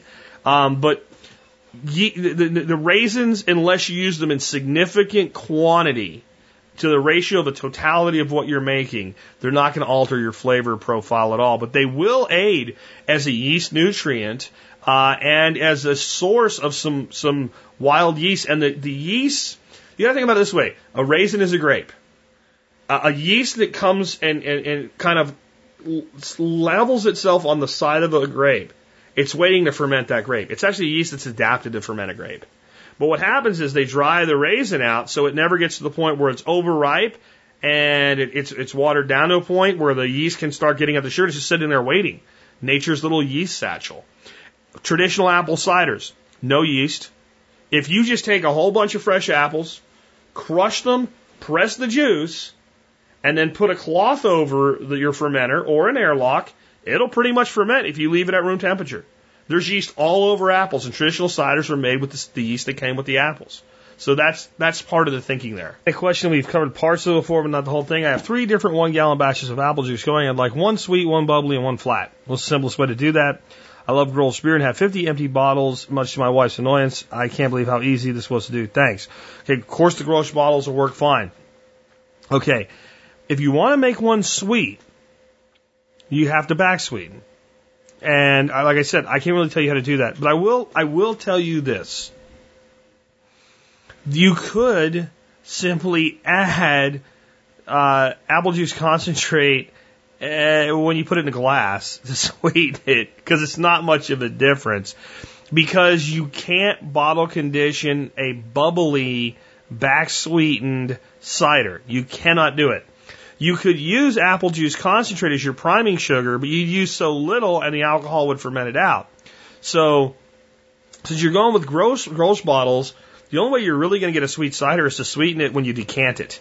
And the only other thing you can do is the next time you make it, maybe go with it's just not going to happen with cider.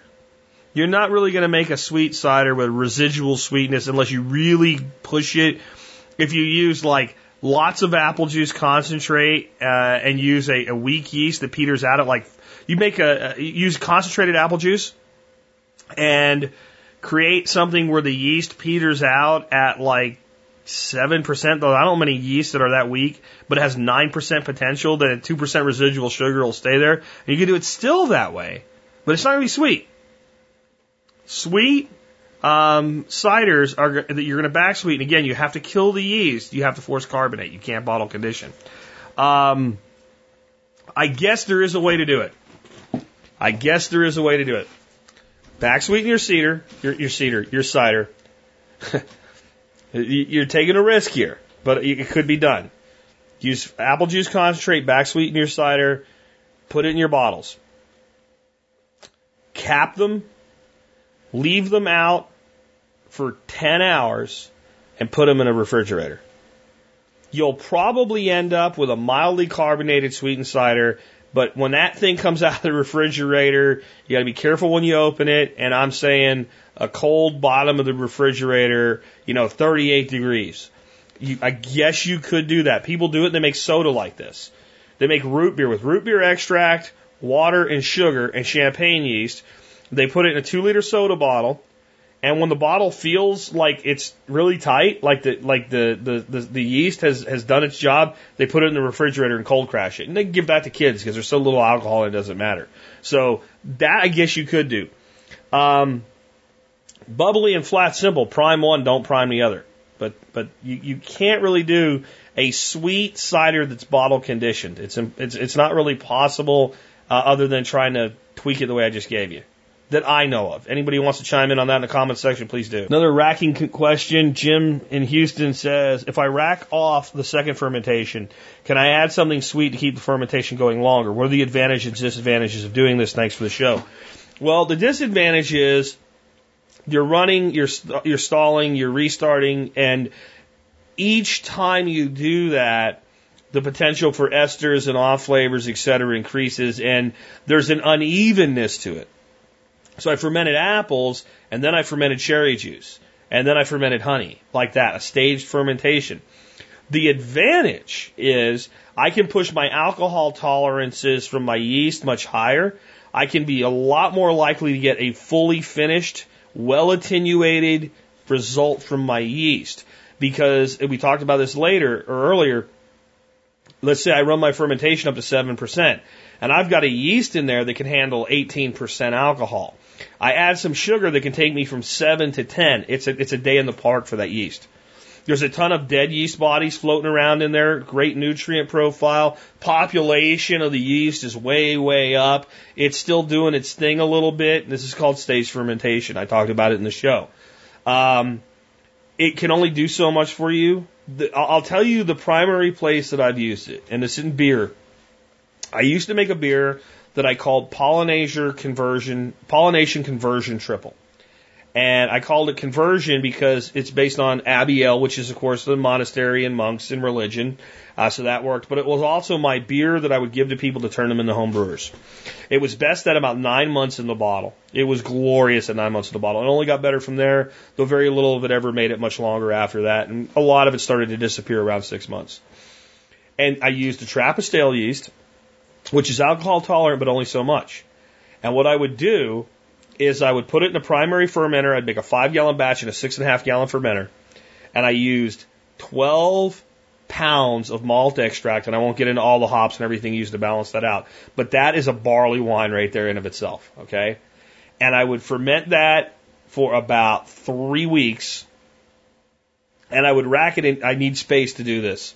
So I'd rack it into another 6.5-gallon fermenter, and then I just dumped. No boiling, no nothing. Whatever came out of the jug came out. Whatever didn't. 5 pounds of honey. Okay, 17 pounds of fermentables into a 5-gallon batch, and it would just, you almost need a blow off hose when you do it the second time. And we're talking like a beer with like 16% alcohol, and you could drink it once it mellowed with age, like you were drinking a standard American lager. It was much more beautiful than that, but you had to be careful with this. This would put you on your ass flat. And so that's an example. Doing it once in an example like that is, to me, it makes a lot more sense than doing it 3 times, etc., twice, 3, 4 times. It's a way to elevate your alcohol levels, increase the tolerance and capacity and performance of your yeast. And you don't always have to rack to another fermenter to do it. If you have a big fermenter, you could add your sugar there. But it makes sense to go to a second fermenter when you're doing it. And like I said, the thing it lets you do and play around with is there are sugar concentrations so high fermentation doesn't really start. It's not that the yeast can't handle the alcohol potential. They can't handle the starting gravity, right? You can go too high with your starting gravity. Real quick one from Blake. What's the difference between priming sugar and residual regular table sugar? I have a lot of 1-pint Grolsch bottles sitting around. I don't have any priming sugar. What's the difference between priming and regular sugar? How much table sugar versus priming sugar should I use? Most recipes seem to call for a teaspoon of priming sugar per bottle. I would assume the same rule applies with table sugar, correct?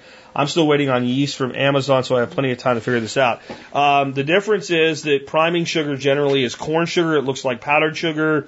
And table sugar is granulated sugar from cane.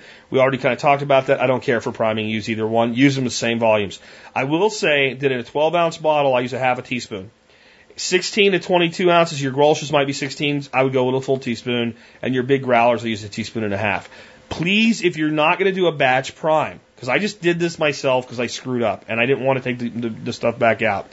If you already have your liquid in the bottle and then you dump your sugar in, it'll start foaming and you have to like cap it really, really fast. And that's what I had to do with 3 bottles this week because I forgot to put the sugar in them before I went ahead and siphoned in the cider.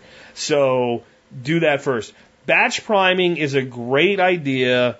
Batch priming is where we mix the sugar with a little bit of water, we heat it up to dissolve the sugar, and then we dump it in, and then we siphon it. That gives us an absolute uniform mixture. And the way I actually like to do that is I take my priming sugar, put it in my bottling container, bottling bucket, whatever it's going to be, and I dump it in there, and now it's hot. Now, when you dump it in there by itself, the heat releases really, really fast, and then I siphon on top of it so I don't kill my yeast with any heat, and that makes sure it gets mixed. Right, without trying to go in there and stir it after the fact. So just the natural process of siphoning mixes it. But when I'm doing a gallon using 32-ounce bottles, I'm doing 3 to 4 bottles. It's an extra step I don't need. I just put the sugar right in the bottle. I think the big reason that people prefer batch priming is if you're doing a case of 12-ounce bottles in a 5-gallon batch, you're doing about 60 beers or 60 bottles. That's a lot of bottles, so it's a lot of time versus a real quick time. And then boiling a 3/4 cup of sugar in water and dumping it's easier. And then the other thing is the opportunity to screw up increases. The opportunity to have a few bottles that you double primed and a couple bottles you didn't prime goes up. So you have flat and you have explosions or at least overcarb. Usually you don't get explosions. I've seen some of it happen. What mostly happens when people overcarbonate is you get something when you open it just like runs and foams out. Getting it nice and cold is a good way to kind of alleviate that problem. Anyway, no real difference other than the source of the sugar.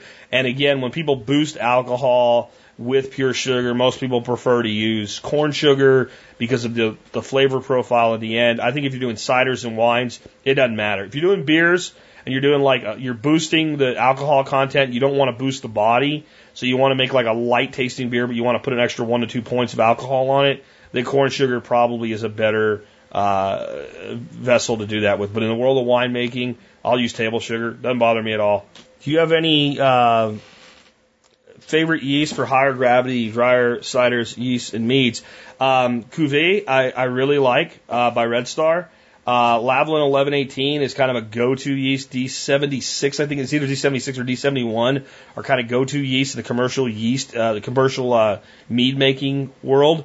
But the Cuvée, the Montrachet, those are two that I really, really like. And plain old Red Star champagne yeast.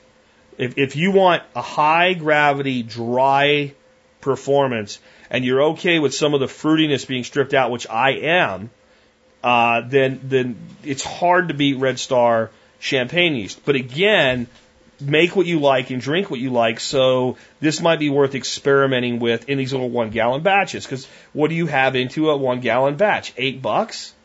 So you make 5 of them, you got $40, and then you've tested 5 different yeasts. And then you could say, well, this is my yeast. And then you can start using that in your larger batches. And maybe pick 3 more yeasts and make 3 more 1-gallons and taste that and put it all side by side. And eventually you'll find the thing that you prefer. And that's part of making this your own thing. Just remember, if you want to do a higher gravity, or in other words, more alcohol containing dry cider, that you're going to have to add sugar. Because most of your plain Jane everyday apple juice is going to ferment out to 4.5% to 5%. That's it, no matter what yeast you use. And almost every ale, beer yeast on the planet can hit that without even breathing hard. So most yeasts are going to result in a fairly dry cider. That's why you look at that test that I have for you. The guy tried all the different ones. Some of his favorite yeast for making dry ciders, where he's only maybe added enough sugar to go to 6-7%, Saf Ale, which is a great dry yeast provider. Michael Jordan has a great post on Facebook of just tons of different yeasts. I'll put a link in the show notes to that as well for you. Okay, another volley of questions in one question. What is the best temp to keep them at while they ferment? You can look at the data sheets for any yeast strain, but most of these yeasts like temperatures in the 70s. 65 to 75 is about perfect. In other words, the room temperature many of us keep our rooms at. You start getting up into the 80s, you start getting to where they're producing off flavors and things like that. You start getting into the lower 60s, they really slow down. You get into the 50s, a lot of them just quit. So it's somewhere in that neighborhood. But here's my basic rules. If it doesn't feel hot to you, unless you're one of these people who's always cold, and you're getting good rapid fermentation, relax, don't worry, have a home brewed cider. Okay? How long does 1 gallon take to ferment? Depends on what you're making. It could be a mead that takes 9 months to really finish right. A basic cider, even a cider with a little sugar added, 3 weeks to a month. You can get it into a bottle, but probably more like a month and a week. And then if you bottle condition it, 7 to 14 days in the bottle. When the bottle goes cloudy and then clears, you can drink it. Will it get better with age? Of course. But it's ready. Most affordable place to get your yeast, airlocks, and sanitizers. Thanks for all you do.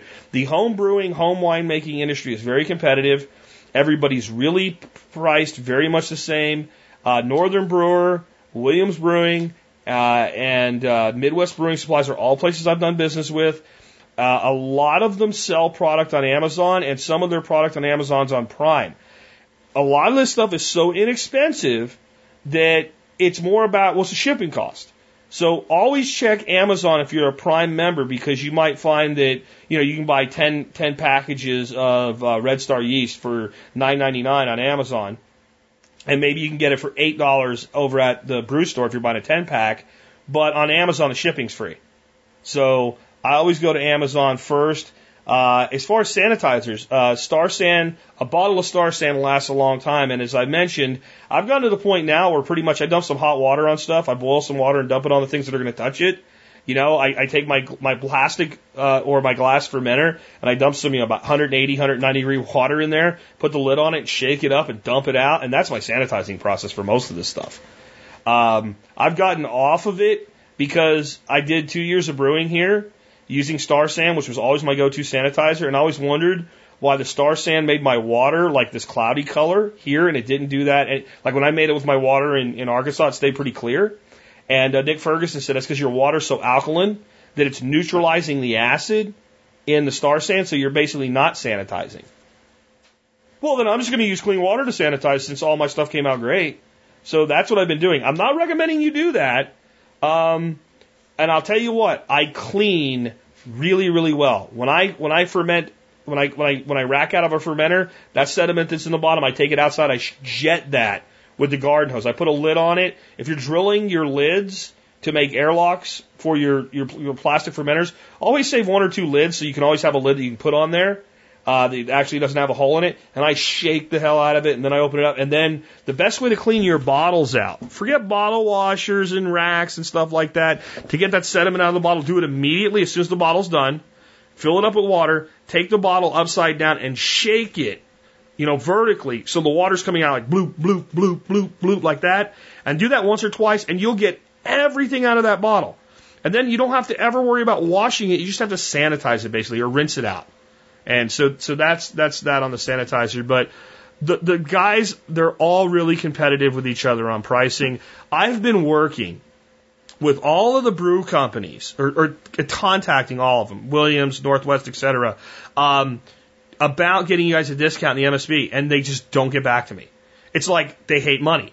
I think that a lot of people don't comprehend how the MSB works. I do my best to communicate it, but they don't understand. Like, I've had people that I've finally got them to talk to me on the phone, and then they're like, well, we don't really want to spend a lot of money on this. And I'm like, okay, you read the email I sent you? Yeah. What part of no cost do you not understand? And the concept that they can get access to thousands of people that support my show with an online method of payment that are interested in buying their product at no cost to them is foreign. They think I'm trying to sell them advertising. And I don't know if that's what's going on with these people, but I don't know, maybe in January I'll pick the 4 best ones, and I'll have you hit them all up, and whoever gets back to me first wins and gets in, and no one else does. And maybe that'll make them get off their asses and want to be part of what we're doing, because what I'm talking about when I offer MSB to anyone is incremental business. And if you don't hate money, you love incremental business. I'm telling you. Let's take another one.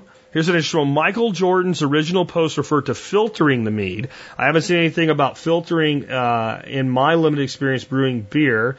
What was Michael referring to, especially in small batches? Here's what Michael's referring to. You've made a small batch of mead. You have 3/4 of a gallon to a gallon of mead.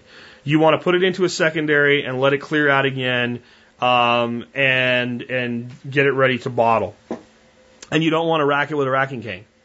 Then you take some sort of a strainer, a screen, a colander, whatever, and you pour it really gently and slowly through there into your new bottle.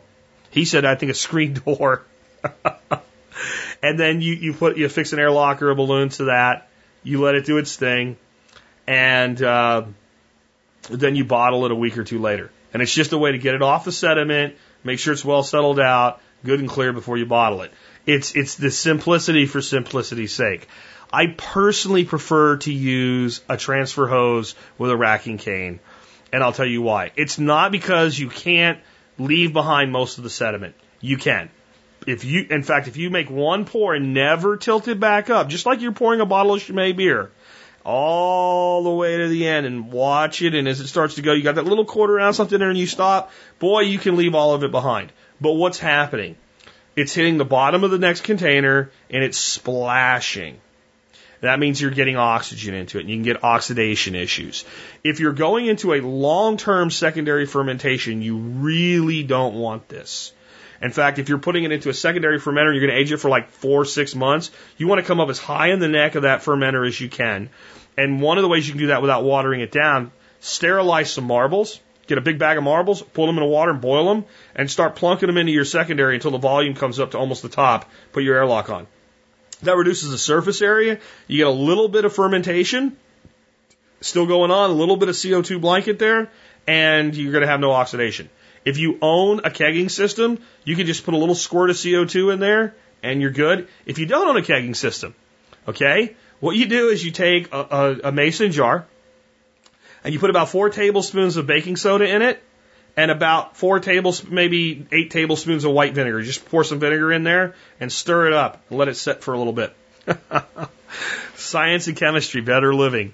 They will react. They will release lots of CO2. If you give them about a minute and a half, 2 minutes of doing that, that whole ball jar will be full of CO2. And since it weighs more than oxygen and nitrogen in the atmosphere, it will displace the oxygen and nitrogen. You now have a jar full of CO2.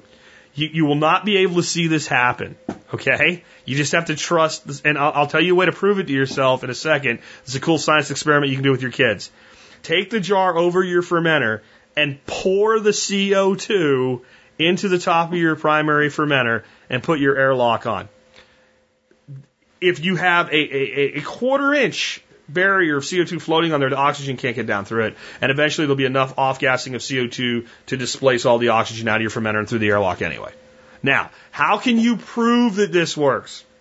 This is fun to do with your kids, guys.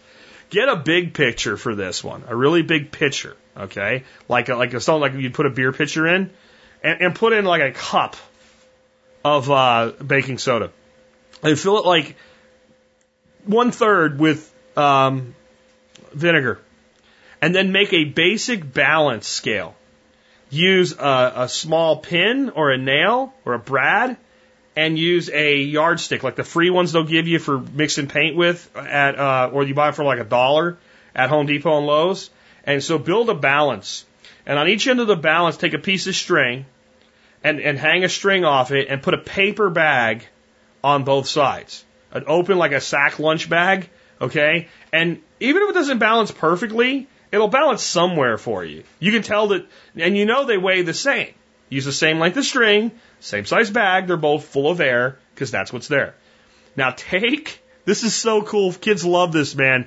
Take your beer pitcher full of CO2, and without dumping any of the actual vinegar in, pour the CO2 into one of the bags. The flipping balance will go down. You'll see the weight of the CO2 way more than air, and it will weigh down one side of the balance. As long as it's a really, a nice, gentle, there's no friction resistance there. So if you can do that, then you can dump CO2 using vinegar and baking soda into a fermenter to purge out the oxygen. You can also do this to purge oxygen out of a 5-gallon bucket you're storing food in without getting dry ice and getting all complicated. How cool is that? Another one, Jerry said, how large should the balloon get used as an airlock? Additional information, I made coffee pot mead, 3 pounds of honey from Walmart, 1 orange zested, then peeled, and a section of orange picked off most of the pith. Put in a gallon wine bottle, 1 lemon zested and peeled, sections picked of pith, added a bottle, 1 lime zested, juiced, added a bottle, shook the ever-loving snot out of it to aerate, pitched my yeast, and what was left of 4 grams plus. First morning, normal inflation balloon. This morning, balloon is the size of a large grapefruit and growing. Is this normal, or do you think I got a Band-Aid brewing? Picture included. Thank you, Jack, for helping us improve ourselves and our skills. Thanks for all you do, Jerry in West Virginia. Okay, so you don't have a Band-Aid brewing. You just have a very effective balloon. You're one of those people with the, and I looked at your picture, it's not that bad. It's really not that bad. Generally, the reason these balloons don't get really big is they get a certain amount of pressure and some of it leaks out through the balloon because they're not perfect. That's why your helium balloons start to sink and get like soft, or even a balloon you blew up with air when you tie a knot in it and you have it for a party and it sits around for a couple of days, it's smaller. There's some permeation of air is able to get out of it. Or you get a little bit off around, and I looked at your picture and you did a really good job. You must have some really badass balloons.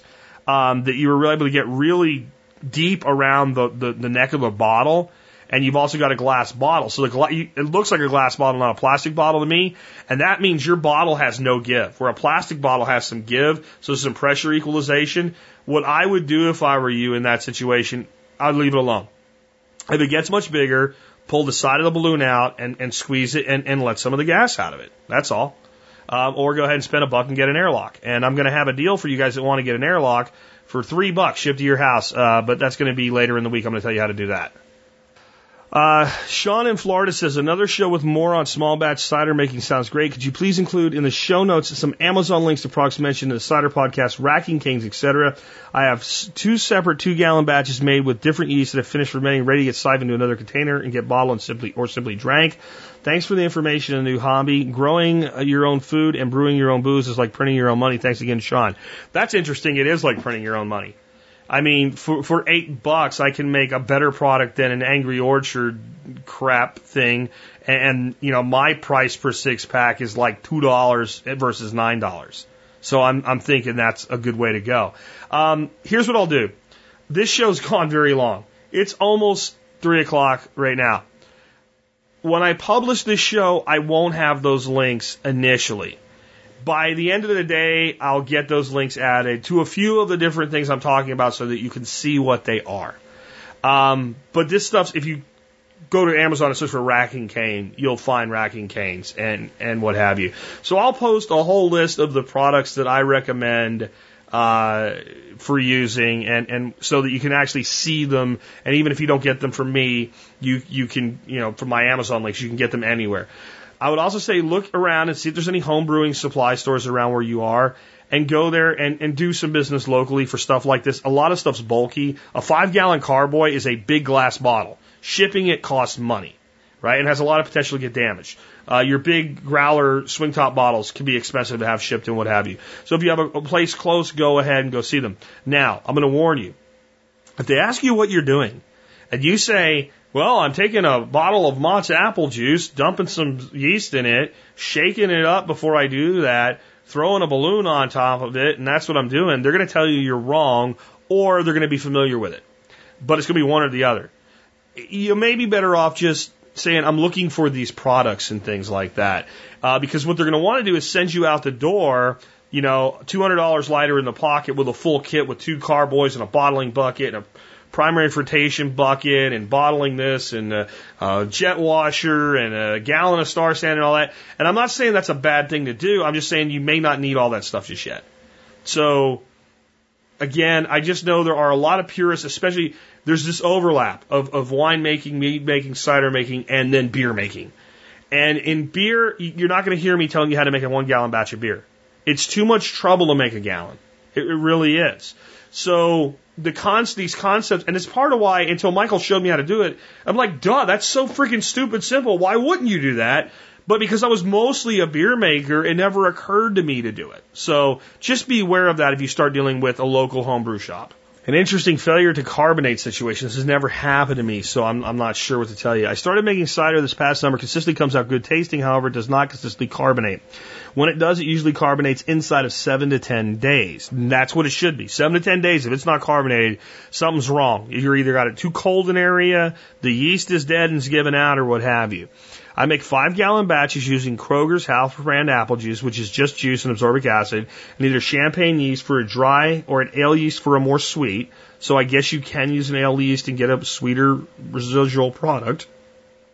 Fermentation times vary, especially now that we've got into the winter months, but it's usually 10 days. Then I rack into a secondary carboy. When bottling, I use a cup to a cup and a quarter of corn sugar mixed into a carboy, then bottle into sterilized 22-ounce bombers. I use Star San. I had one batch carbonate with about 3/4 of a cup of sugar too. The caps go on tight, and that's what I'm saying. The 1 to 1 1/4 is plenty of sugar. I always use 3/4 to a 5-gallon batch of just about anything, and it's fine. Prior to the summer, I only had made one batch of cider, which turned out wonderfully, very dry and very well carbonated. Otherwise, it's been beer, which has always been carbonated for me. Any thoughts on what I'm doing wrong? Thanks, long-time listener. Appreciate all you do. There's 2 things that I can think of that might be a case here. The first one is, you said you use an ale yeast for a sweeter cider. If it's only that variety that's not carbonating, you're probably adding it. You say it's just apple juice. You didn't tell me if you're using sugar. If you're boosting the alcohol with sugar, you may be and that's the only way I would think you'd have much residual sweetness. Okay? So if you're boosting with sugar and you're going past the yeast capacity to ferment the sugar and the alcohol, it's not going to carbonate. And the issue there is if you were to add champagne yeast at bottling time, not only is it going to carbonate the priming sugar, it's going to or use the priming sugar, it's going to go ahead and it's going to gobble up all the residual sugar that the ale yeast left behind, and you're going to have bottle bombs. So that could be the case. The other case is you mentioned colder, takes longer. Move them to a warmer place and see if that works. But if it's your sweet cider that's not carbonating, that's your problem. And that's the only thing I can think of here. So, we did something like we made a 5-gallon batch of cider into 5 gallons. We added, 5 pounds of sugar. And we have a potential now with alcohol to go up into 11, 12%. We pitched an ale yeast that peters out at 9. Now I've got a sweet residual taste of my cider. Yay! I ain't going to carbonate with yeast. If you're going to do that, you can do that.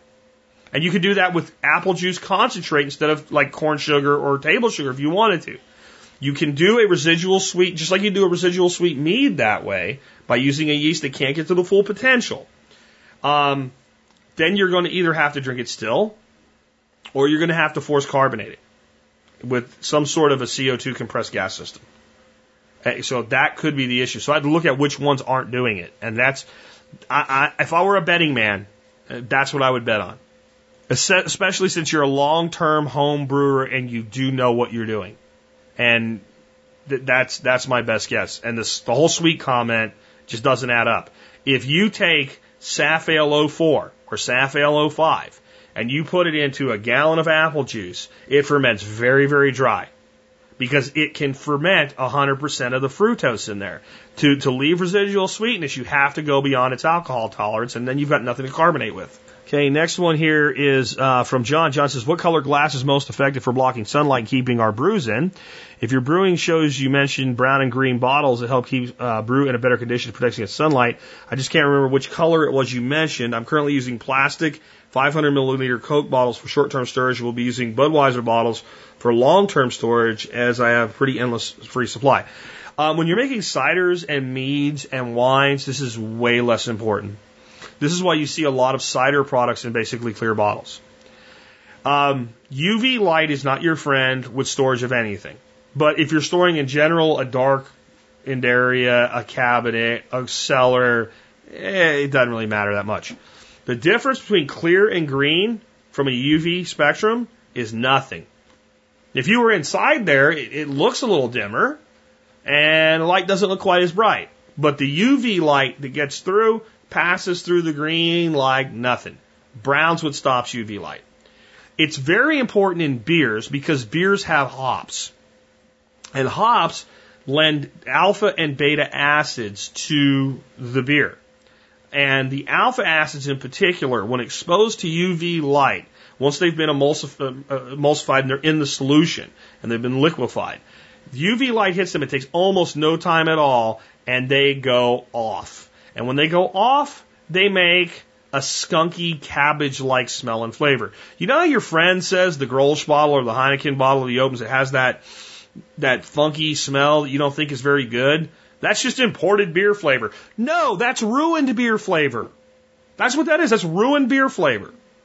So if you want to get green bottles with beer in it, and it's in a box, and it always stays in a box, and you don't ever let it out to be hit with like natural sunlight, and you keep it in a refrigerator, keep it in a cabinet, whatever, it'll be fine. It gets hit with sunlight for 5 minutes. It starts to go off. That's all it takes. That's why when they sit it in the cooler, in the beer cooler at the beer store, and it's like that little section of imported beer they have sitting over there, and it doesn't turn over that fast, it gets that cabbagey smell to it. If you've ever had a fresh Heineken or Grolsch, they're fantastic. So then you might wonder, well, what about beers like Newcastle that are in a clear bottle? Or Miller Genuine Draft that's in a clear bottle. Miller High Life's in a clear bottle. And they don't get that skunky flavor, taste, whatever. They've been actually treated to stabilize the acids, from which process I don't really know, but there's a process these breweries use to stabilize them so they don't destabilize and go skunky under UV light. That's Corona. You know, you put the lime in it, that makes it taste good. That's the way the Mexicans do it. No. Corona, if you drink it fresh and it hasn't been exposed to UV light, has no skunk to it. But it has, I don't know if maybe modern Corona is, but when I was a kid, and I used to drink Corona, when I say a kid in my early 20s, and we used to put the lime in it and thought we were like the Mexicans. We're not. Okay? It had that skunky taste. And the lime juice, the acid, the citric acid, took the skunky taste away. But do you know where the lime thing came from with Corona? So gringos, us, we go down to Mexico, sit on the beach, and Cabana Boy brings you a beer, and has a lime sticking in the top of it.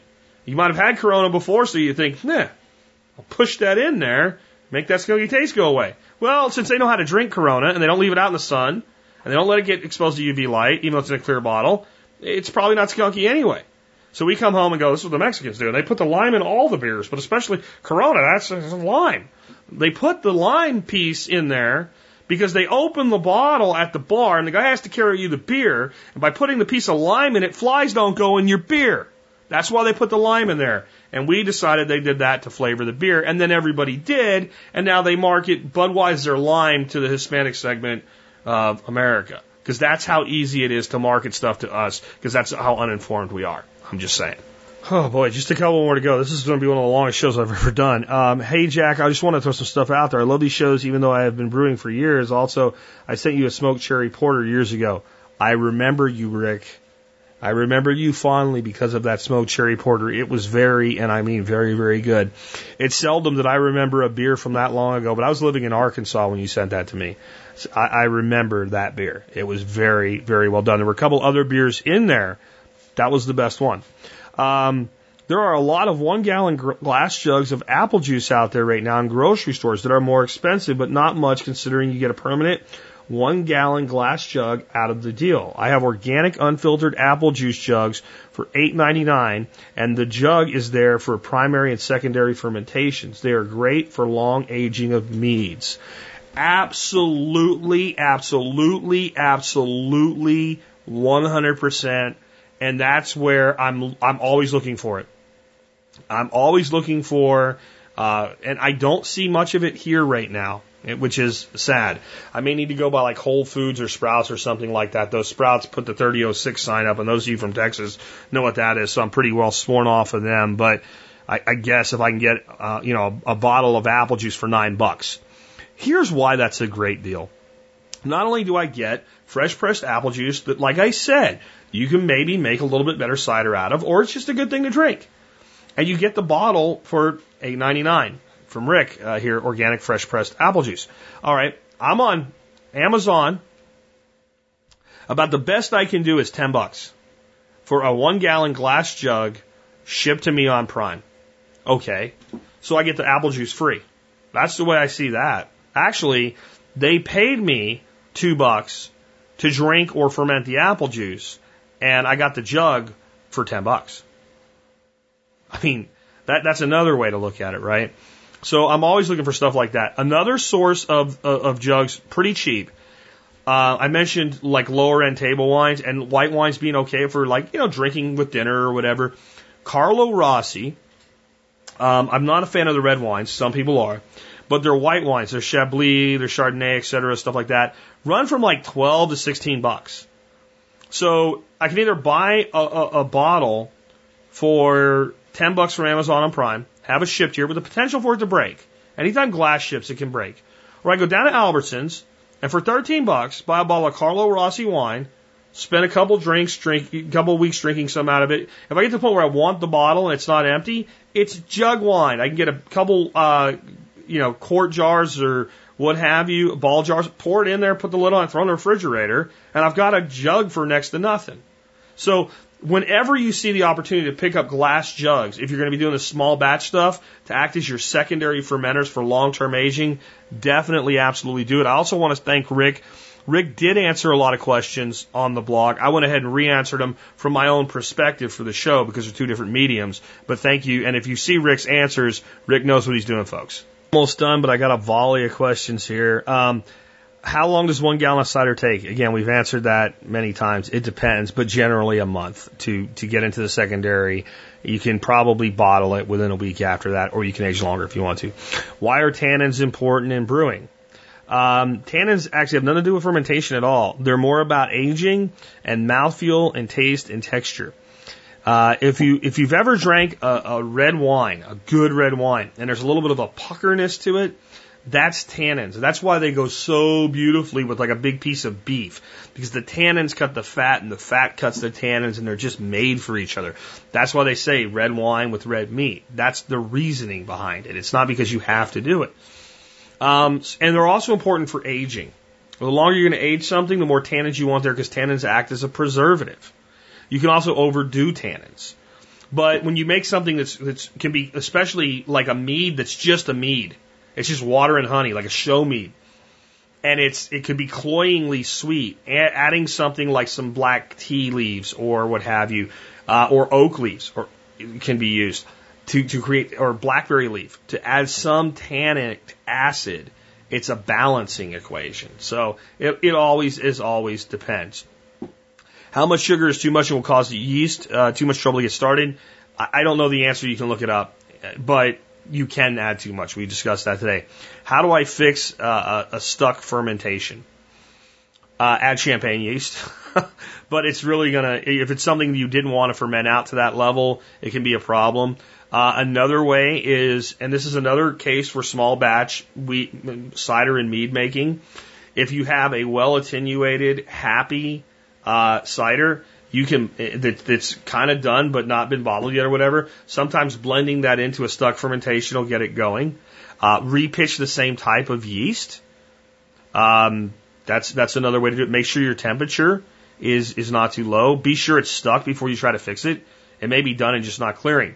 On that, how can you tell fermentation is done? If the original concoction is cloudy before the yeast was added, like good organic cider, it will still clear. Cloudy cider, when the fermentation's done, will still clear. You might want to do 2 rackings of it, but it will still clear.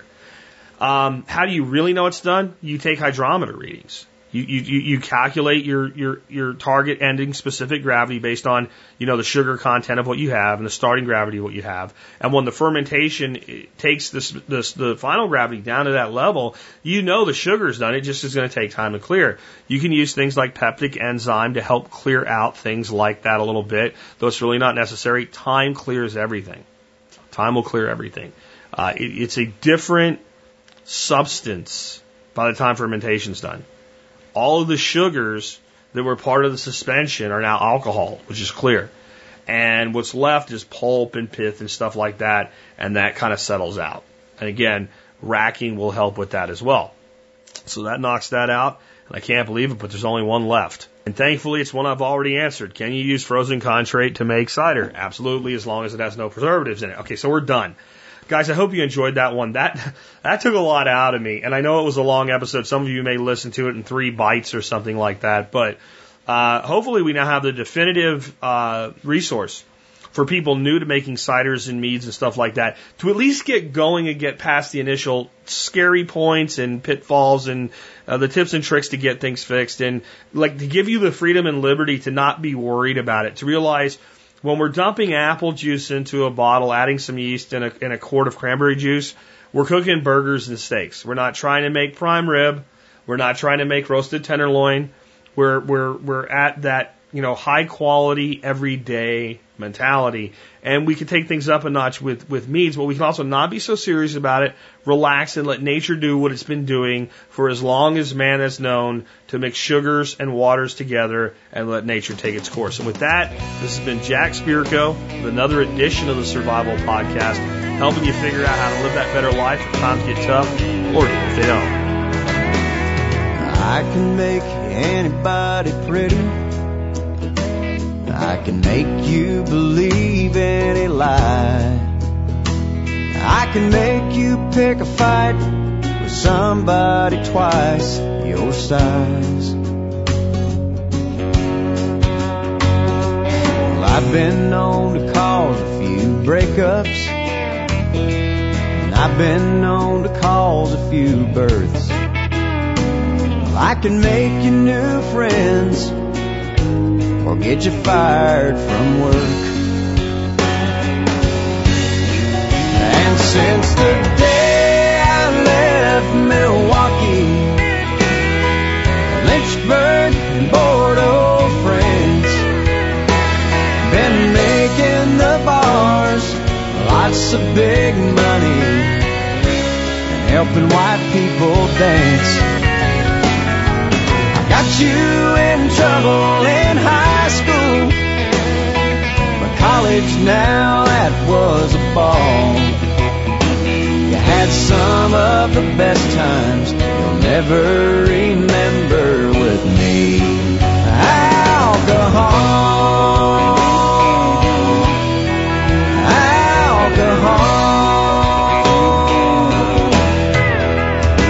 I got blamed at your wedding reception for your best man's embarrassing speech, and also for those naked pictures of you at the beach.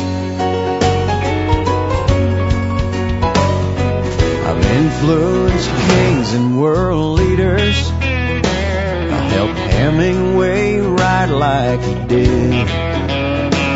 And I'll bet you a drink or two that I can make you put that lampshade on your head. 'Cause since the day I left Milwaukee, Lynchburg, Bordeaux, France, I've been making a fool out of folks just like you.